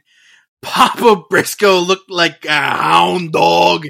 No, bro, I say what you want about Papa Briscoe, but like he didn't hit the greatest shoulder tackle in the world, but he's not a wrestler, so I don't expect him to. At least I don't think he is a wrestler, but Papa Briscoe hit some fucking Shingo fucking pumping bombers, bro. That was nuts. Cheering this is what I love about wrestlers.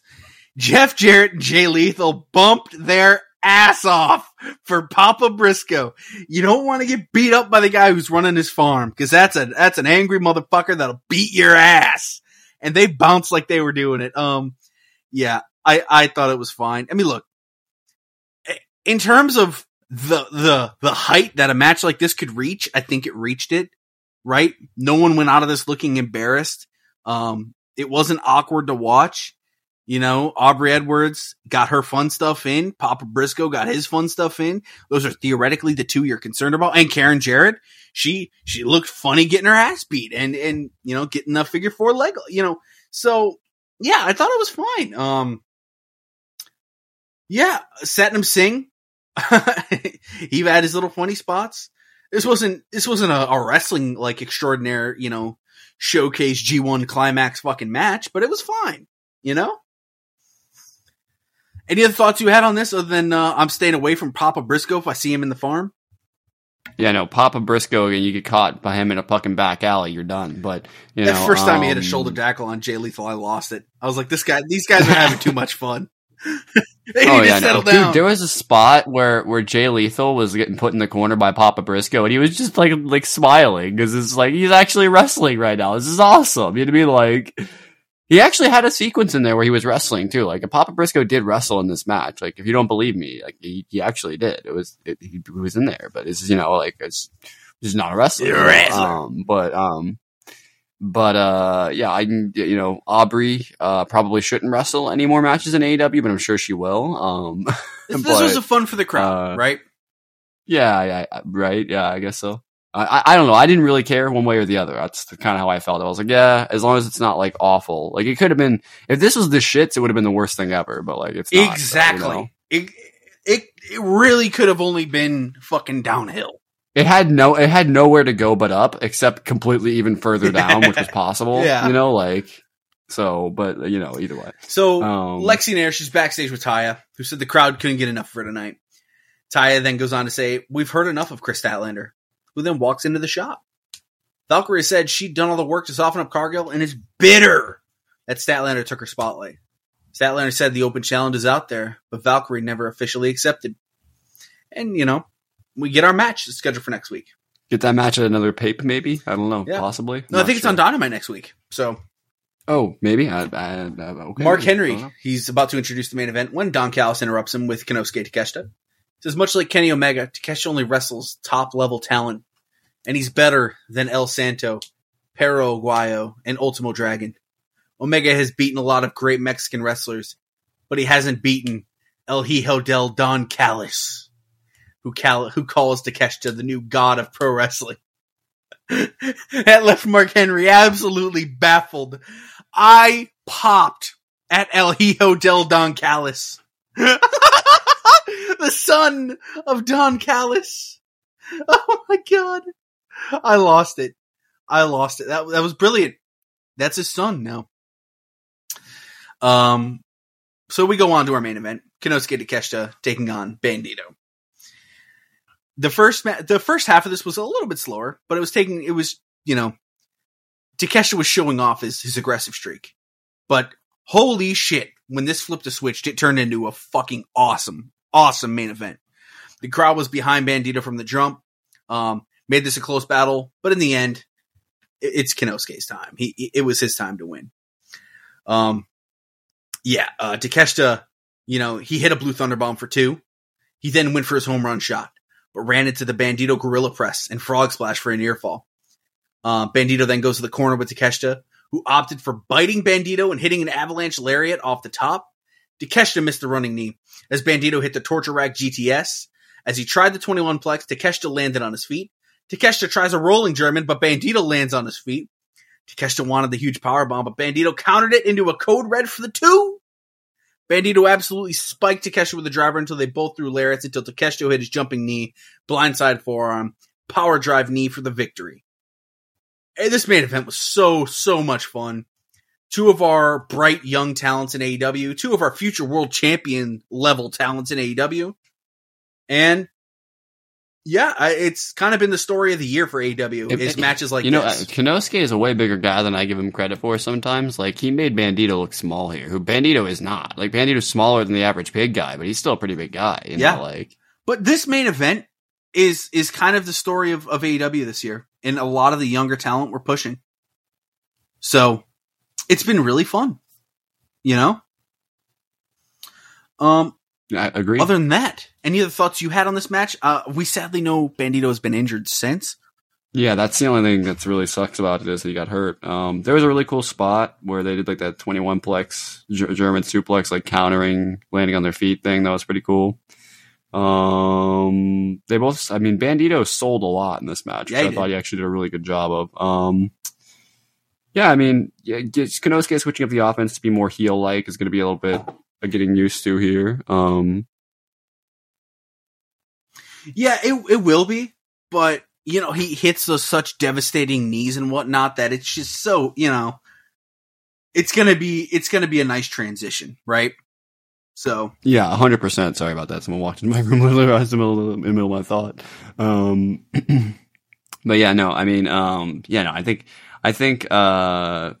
wish that Bandito. I'm almost wondering if Bandito was hurt going into the match or something, because like it just didn't seem like the fullest that it could have been. But it was still a good match. But maybe they'll have a future match down the road when the Kinosuke is world champion or some shit. I don't know. Count me in. But so that's it. Normally we'd stop the show there. Yeah, normally the show would be over, but instead we'll probably have like another 20 minutes or something. Yep, but that is not the case today because we have AEW Collision episode number 1. Let's go. CM Punk is back. Massive pop for the CM Punk music as soon as it hits. CM Punk comes back out. He's got a fucking bag, Charlie. What the fuck is in the bag? I think it's Hangman's balls. No, anyway. No, I'm just kidding. Anyway. No. Anyway. So he comes out, he's holding a bag. And so first of all, first things first. Well, it sounded like I was about to go into like a rap song. First things first on the real. Yeah, exactly. The first things first, though. We had Elton John's Saturday Nights All Right as our opening theme, which is different. That's the most like unique, I think, sounding wrestling opening theme I've seen. And I really liked the intro, I think. I'll have to watch it again, but I dug the instant vibe of the show. We talked about that earlier a little bit, but and then Kevin Kelly and Nigel McGuinness on the call. It's really great opportunity for both guys to show off what they can do as commentators, as main commentators on a show. So I'm really excited to see what they do. And I like the sound that they had. So that's just all that stuff that I said. Like, it is easily get caught up. I'm literally getting caught in it right now. But anyway, so CM Punk is back. He's coming down to the ring, grabs a mic. Everybody's losing their shit because CM Punk's back. And CM Punk is done being nice, Charlie. I might as well just go through and see if like all that it says that he said, because he said a lot of things here. Yep. He said he's tired of being nice. He was on the shelf for 10 months with a ruptured tricep. He talks about how as long as he's here, this would be a professional wrestling business, not a popularity contest. Mm-hmm. If you told young Punk, no, it's not young Punk, it's young Punker, that he'd be selling out buildings all around the world. He said Punker, bud. Punker, bud. Anyway, Young Punk wouldn't believe you, but he has, and he's gotten here riding the backs of smart and passionate pro wrestling fans. He loves the people because they love him. They love him because he always unapologetic. I feel like running through all this is just going to take forever, but he's basically talking about how much he loves fucking all the fans and all that. And he starts saying some stuff that I'm not really that big of a fan of. He says his presence makes people uncomfortable because he is the truth, and the truth is painful. Like, that's a little bit of pro wrestling there, but like it started to fuck the elite chant. So I'm like, anyway, but it's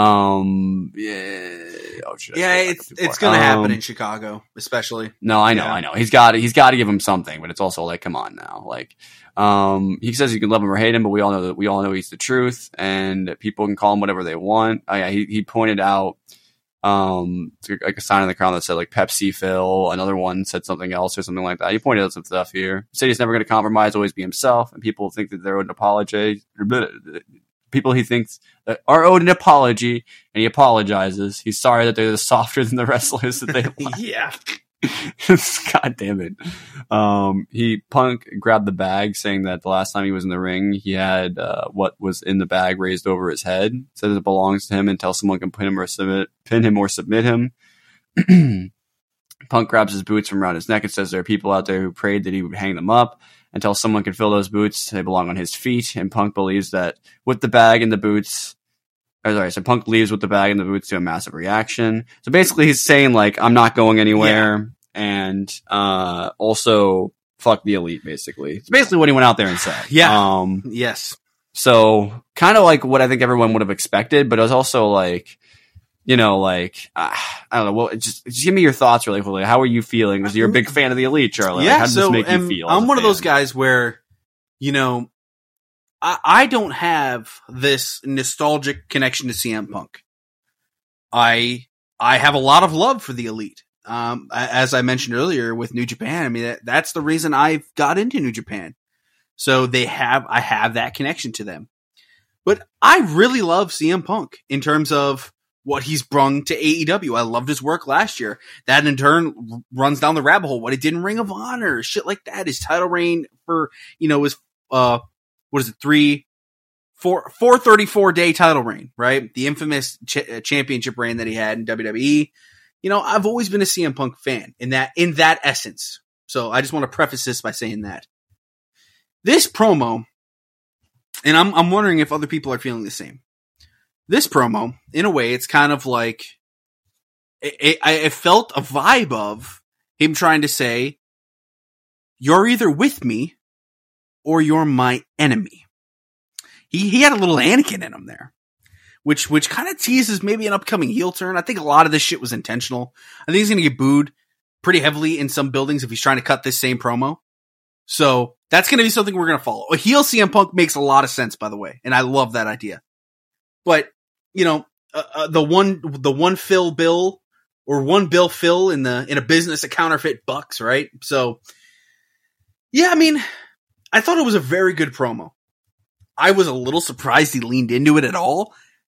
And the mark of me, that gives me some optimism that maybe we will run, maybe we run Phil and Kenny. Well, something else that he also said was like that this kind of shit happens all the time, and that people just basically need to get over it because it's the kind of thing that happens all the time. It's kind of like what his vibe was. Yeah. And I don't know if I like, so I don't usually agree with Brian Alvarez when he has opinions on stuff like this, right? I don't know if you saw this clip, Charlie, but he talked about this.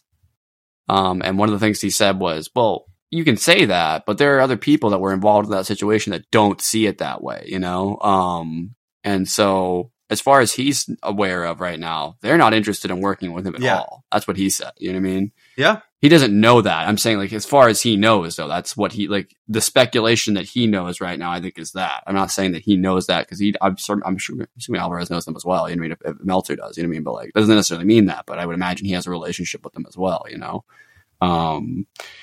being that the Observer seems to. I mean, I'm a little worried because, like, I made the comment, like, last 2 weeks that it felt like they were, like, kind of teaming up, like, the Dance of the Dragons, like Lords of the Westeros are teaming up on different sides. Like, you have, like, Lord Dax of House Harwood and fucking I don't know, probably Sir Darvington of House Allen probably on one side. And, I want to say, I really hope he doesn't try and the Hangman of Virginia. No, yeah.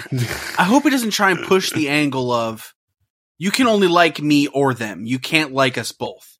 Because it's like, dude, you got to remember where you're at a little bit. Like, we can have love for both of you. You're not going to make us fucking choose. You know what I mean? And I'm hoping that's the heel of the promo there, right? I don't think that's actually that's what it felt like to me. Like, that's what it felt like to me. But like I said, I could easily be getting worked here. So, oh, and the other thing that Alvarez said is that specifically the media scrum was a disaster, regardless of anything. Like, even if you take the elite part out of it, if like say brawl out doesn't happen, but that still happens, that's still a disaster for AEW. Oh yeah, you know, and which I agree with. I think that's fair. And yeah, so and speaking on the delivery, I thought his promo was perfectly executed. Right, it wasn't too much, it wasn't too little, and he had to do something. Right, we gotta hook people in, and yeah, so.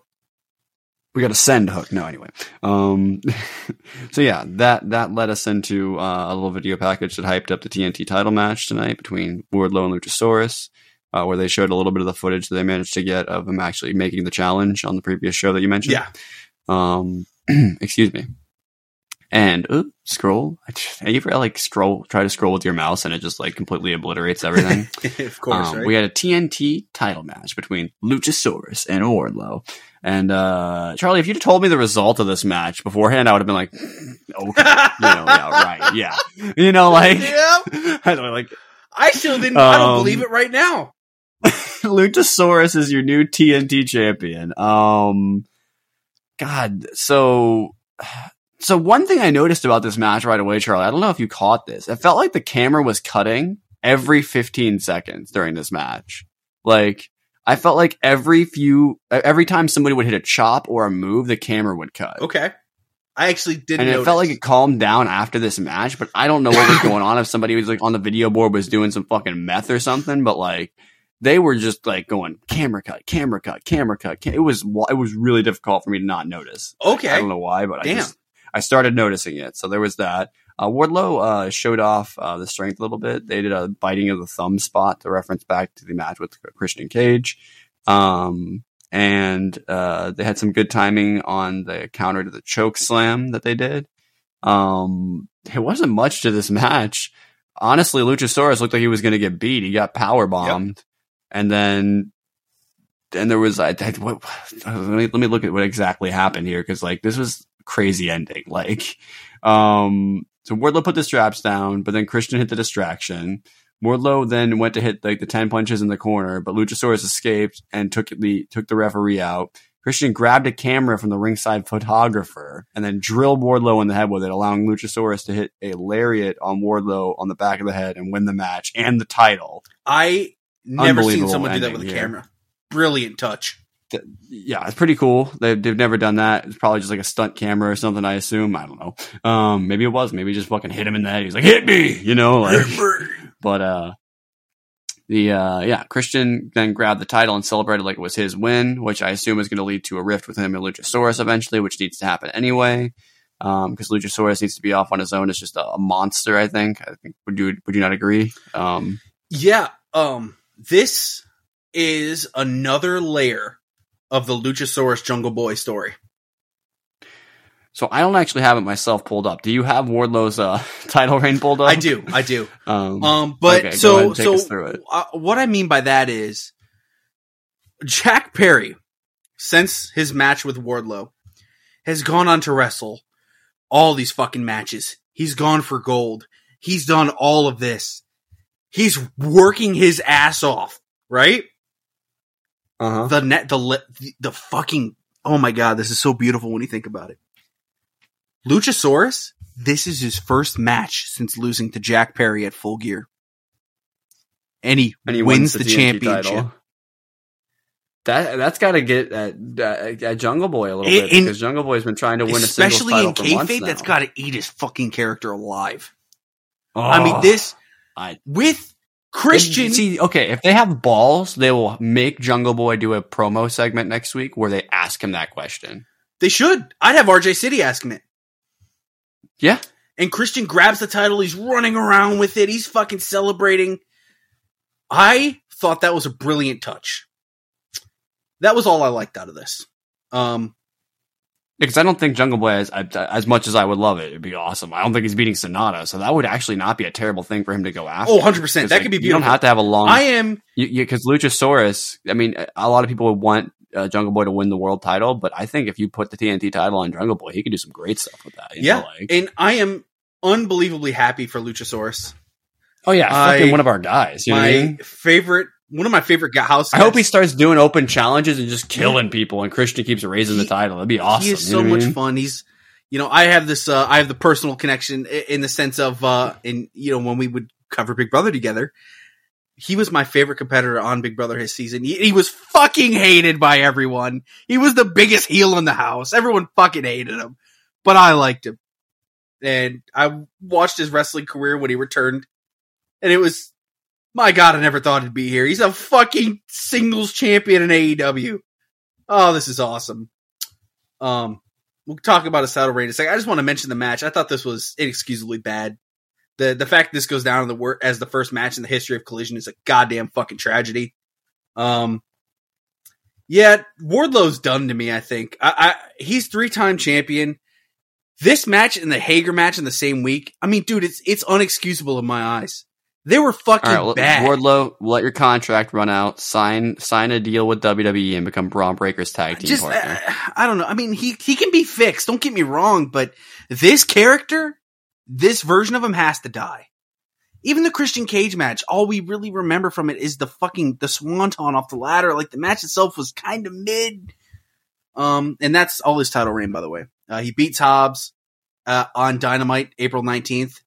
He at Double or Nothing, May 28th, he defeats Christian Cage in a ladder match. 3 weeks later on Dynamite, he defeats Hager, and that same week on Collision, he loses it to Luchasaurus. I give that title reign a good F. It was boring. He shouldn't have won it off Hobbs. Hobbs. Yeah, what a boneheaded decision that was in the short term. Hobbs should still be our champion. The TNT title, unfortunately, sinks lower again. I'm not one of those people that bash it every week. Like, I'm sure you guys will see on social media. People are like, oh, the TNT title used to be good. The TNT title itself is fine, but they're doing it was good when Darby. They're not doing anything to help themselves. And when you compare what this reign was to our current Orange Cassidy reign with the international title, again, that's an S tier title reign compared to an F tier. And Powerhouse Hobbs is off on the right footing. He hasn't done jack fucking piss since. And I mean, I'm afraid they're going to do the same with Luchasaurus. I'm very happy as the man. I like him as a wrestler and as a human, but I'm worried this is going to be awful. And it could be. But hey, at least we opened up a Collision. That's with why I'm saying run the Jack Perry feud, have Jack Perry take it off. Yeah, agreed. So I had a little hurt feelings about what this match was, because Kevin's first match he calls on this. Hey man, the first episode of Collision has a title change on it. That's going to go down in history. That'll be cool. Books, At least our next match was fucking fantastic. Absolutely. Before that, though, we got to a backstage segment with Lexi Nair, who was backstage with Powerhouse Hobbs and QT Marshall. Marshall said that Hobbs was here on Collision as promised, and it kind of implied that he wasn't actually on the show, which is weird, but he's obviously going to be. I mean, they advertised him with it, but they said whose name was on there first. Took a little dig at CM Punk there, so maybe there's a little Punker feud there, bud, but maybe Punker loses maybe that's Hobbs' first bit of redemption as he takes that thing from the bag, which, wait, we never even speculated. What's in the bag? You think it's the dog collar? It's his championship. I think it's his AEW title. So you think there's going to he mentioned something. He mentioned something to Max when he dropped the mic, and he was like staring at the camera. He said, "Come and get it, Max," or something like that. So it could be his collar, but the way it looked. So wait, are we going to say CM Punk is still AEW champion technically? I think we're going to run him and MJF at All In. I do think that now. Okay, I feel comfortable thinking that would be a big match. So that would make sense. Yeah, okay. Gotta let it. MJF has to win though. Let me just say that now. Well, maybe he can defend it against somebody like Hobbs. So maybe that's a match Hobbs can be okay to lose, even if it's a redemption story. Which that's basically what this promo segment was about. He's the next chapter of the book of Hobbs is going to be about redemption, which I'm excited to see because hopefully we get some Hobbert, and some. No, we're not calling him Hobbert. They already got Cobbert. Some little bit of hobby going on. Anyway. Back in the ring, we had the Andrade versus Matthews match. Scroll on. And we had a little Scorpio Sky promo package, so I'm guessing we're gonna get a little bit of Scorpio Sky on Collision, which I'm happy for because it's been forever since we've seen him. He's been hurt or something like that. So another guy that was slaughtered by the TNT title. Yeah, maybe he can get some redemption with that TNT title. Speaking of redemption, we had the Redeemer, Miro, taking on Tony Nese, who had just come out to the ring, tried to get everybody to do like a really lame segment that I'm just going to ignore because, anyway, because it was on Ring of Honor as well, and we just moved past that. So Miro beat the shit out of Tony Nese. Yeah. He did look, I'll admit, Tony Nese does look jacked here. Him and Daivari have been putting in the work at the gym, but then kind of next to like the slab of meat Miro, though, it's a little bit, I got a little, I might have gotten a little stiffy when Miro's fucking music hit, dude. I forgot how great that theme was. Boom, boom. Yeah. I thought all of Miro's offense looked super clean here. He hit the game over after he hit the Machka kick or whatever the hell it's called in AEW. And that was it. It was a really quick squash, but Miro looked like a fucking monster. I'm here for it. He looked great. All right. We had CM Punk promo package, which I was like, okay, so we're getting 3 CM Punk segments on this show. Interesting. All right. Respect. Where he talked a little bit more about, like the journey back and all that and so on and so forth and blah, blah, blah, blah, blah. It might have been like, honestly, a retread of the stuff that they showed on Dynamite. I have no idea, but they showed it. So I did take it down in my notes. And then we had Sky Blue and Willow Nightingale defeating the Outcast, Ruby Soho and Tony Storm here, which I might have had the heels winning here, bro. I'm going to be honest with you, but I wouldn't have had the babyface winning. I was pleasantly surprised. Yeah, because but I guess without Saraya there, there's a possibility of them not having someone to cheat for them. So I guess there's that. But anyway, they actually mentioned Mercedes' name on commentary here. I don't know if that was just Kevin Kelly going a little too far, or maybe it was Nigel, whoever it was that said it. But if we're getting teases of Mercedes slowly, like we got a little image of her, now we got their name being mentioned. I don't know if she's coming or not, but maybe when she comes back from injury, we get some Mercedes. It'd be pretty sick, she definitely should probably run it back with Willow for that title at some point, right? Give me what I want. Yeah, exactly. So yeah, we had a little revenge from Sky Blue's mother here. Sky had the hometown crowd super behind her in Chicago, and this is one of Sky's biggest wins. And she did not pin the champion here, but she does have a win over the champion. So Sky Blue could be right back in there. Willow could potentially have a shot at Tony Storm here after this. This opens up some possibilities, Charlie, that I'm really interested in. Same. And I thought it was a pretty good match too. I'm up for those possibilities, and my God, the pounce Willow hit on Ruby to open this fucking match. I actually leaped out of my seat. I thought Ruby might have died. Yeah. Hopefully Nigel can bring that tradition over from Caprice, but maybe he doesn't want to because he doesn't want to, do injustice to it. But holy, that's my favorite pounce yet. Gotta say. That was pretty good. I forgot to say this about the TNT title reign. 59-day reign for Wardlow, and that rakes him in as the second most. He is now the second combined days all time. Darby Allin still holds it for 214. Wardlow's 198 in his 3 reigns, and Luchasaurus is our 10th champion for the TNT Championship. So 10th individual wrestler champion, 19th reign. But yeah, I forgot to mention that when we were going through it. All right. We had a couple pre-tapes backstage. We had Ricky Starks, who also, something I forgot to add about the Hobbs. Hobbs is going to be in the Owen Hart tournament as well. That was also mentioned in that segment. Same with Ricky Starks here, who's also putting his name in there. So, we kind of have to run that match at some point, right? I got Ricky winning this tournament. I don't need to see the rest of the fucking card. All right, shit. All right, fair enough. Hobbs, Ricky final. Give me what I want. Fuck it. Put them in separate brackets. We had a Jeff Jarrett pre-tape where he announced that he's signed a concession stand brawl against Mark Briscoe.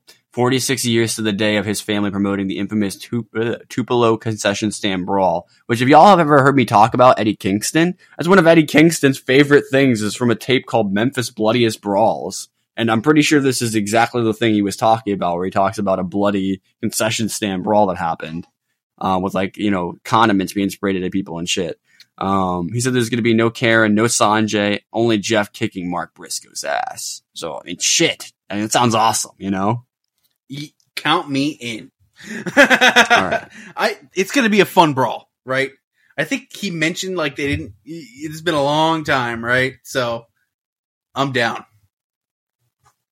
We had the Acclaimed come out on the show to speak and wish a happy Father's Day to Daddy Ass. And just talk about how they're not down and out in trios just yet. They're still going for those titles. So, and also Acclaimed doesn't just mean Acclaimed every AEW doesn't just mean Acclaimed every Wednesday. It means Acclaimed every weekend now. So I guess they're going to be on both shows then. Kevin Kelly then ran down the card for Dynamite on Wednesday, as well as, Forbidden Door and all that shit and everything that's going to be announced. And, I guess they did announce the Chris Statlander versus versus Taya Valkyrie match. Yeah, we also, got that Shibata match confirmed and so on and so forth and blah, blah, blah, blah, blah, blah, blah, blah, blah, blah. The main event of the evening, CMFTR taking on Jay White, Juice Robinson, and Samoa Joe. Man, this match was hard hitting, Charlie. God damn. The amount of A-list wrestlers in this match is just insane when you just think about that for a second. CM Punk, FTR, Jay White, Juice Robinson, and Samoa Joe. This is it's so crazy on paper. This is the match that they decided to bring back everything with. But it's like the perfect match, so fuck it. I actually liked Punk's gear in this match. I thought it looked good. And Charlie, the energy in the room changed when it was Punk and Samoa Joe in the ring for the first time in God knows how long. Let's talk about that for a second. My God. Samoa Joe, Dax Harwood, Samoa Joe and Punk, it felt the wheels came off the business. I mean, they literally fucking came off the fucking station. I mean, it was some fucking pro Shuttle Bay was on wrestling. Fire. That was what we call in this business wrestling. Those boys were beating the piss out of each other. Dax Harwood had to have ground beef. Dax was so happy to have CM Punk back. Oh, he looked ecstatic. He did. FTR fucking monster pop as well. Yeah, I loved the exchanges between Joe and Punk and Joe and Dax Harwood. Utterly brilliant stuff. I actually thought the little sequence that the Juice had with Punk, I think started with like a Pepsi twist from Punk, and then ended with like a bunch of different offense being attempted on Juice. Like Juice actually looked great in this match. He's also still a menace. Like he's just screaming his own craziness. Like he's so fun, man. He is so fun. Yeah, I think Jay White at one point went for a Blade Runner, and Punk fucking counters it with a Pepsi twist. I was buying into this fucking match. Seriously. No, but them boys were beating the piss out of each other. Has Juice won a match, Charlie, in AEW? Yes. Not in a little bit, it feels like, but yes. Oh yeah, he got some singles wins. I forgot. God damn it. Oh, back when AEW Dark was still a thing. Shit. What a fucking fever dream that feels like now. The end of an era, right? Yeah, CM Punk's fucking back, Charlie. He's going to be on AEW every week again. How are you feeling about this after? I mean, so the promo, but I mean, he delivered in the match. So exactly, that's what matters. When we all the bullshit, put it all aside, because what I care about is what's happening in that fucking squared circle. That's just me. A lot of people, what they love is the story going into that circle. Sure, it's an added bonus for me, but I care about what I see when you got those 6 grown men beating the living fuck out of each other, and you got CM Punk getting in there, divvying it up with all 3 of them.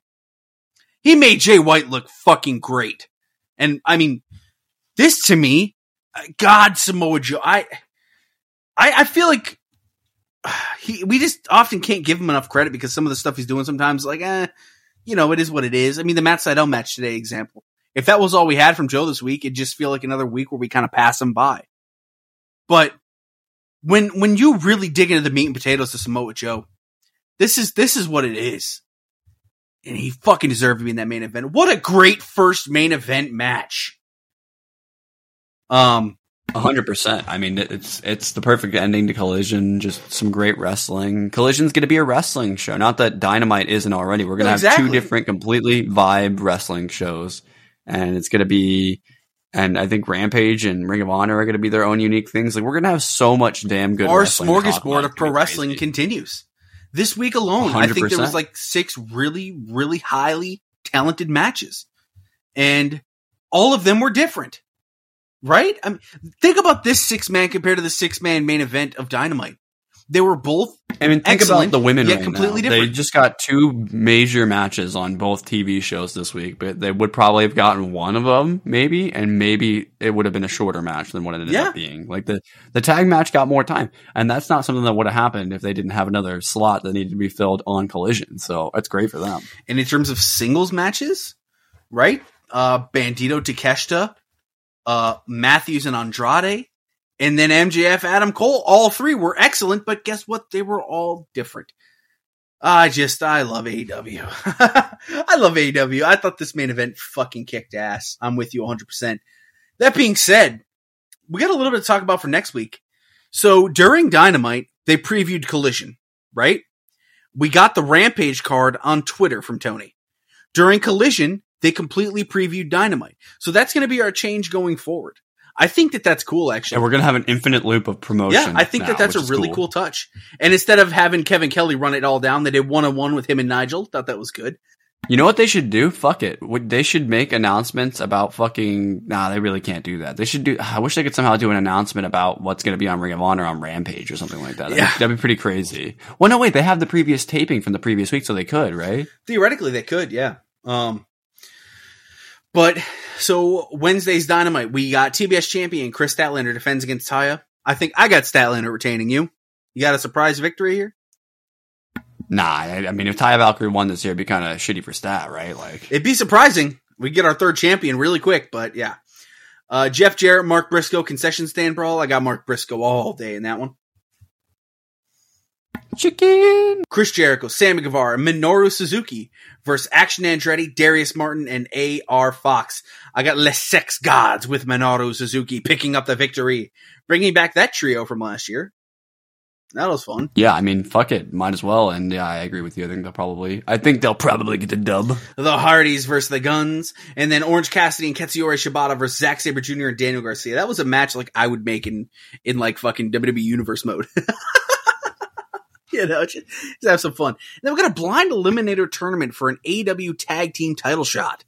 Whoa. I have no idea what that's going to be. I don't either. I'm excited to see what happens.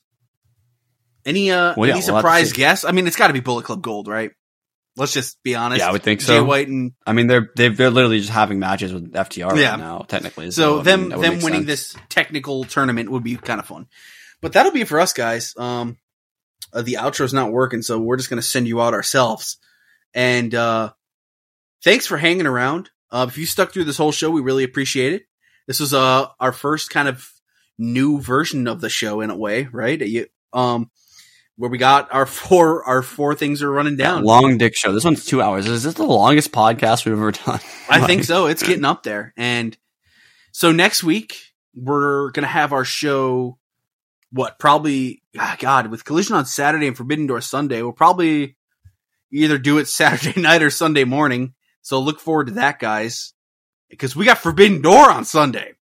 That's a whole separate beast. That's going to be tough. Yeah. We'll have to see. That's going to be an interesting one. And that'll be it for us, guys. Thank you so much for sticking around. Again, Eat Sleep Elites the Twitter, at Bane Duke, at O'Charlie. You know the vibes. Twitch.tv, the Duke of Derps, if you want to hang out this week. We'll catch you guys on the flip side.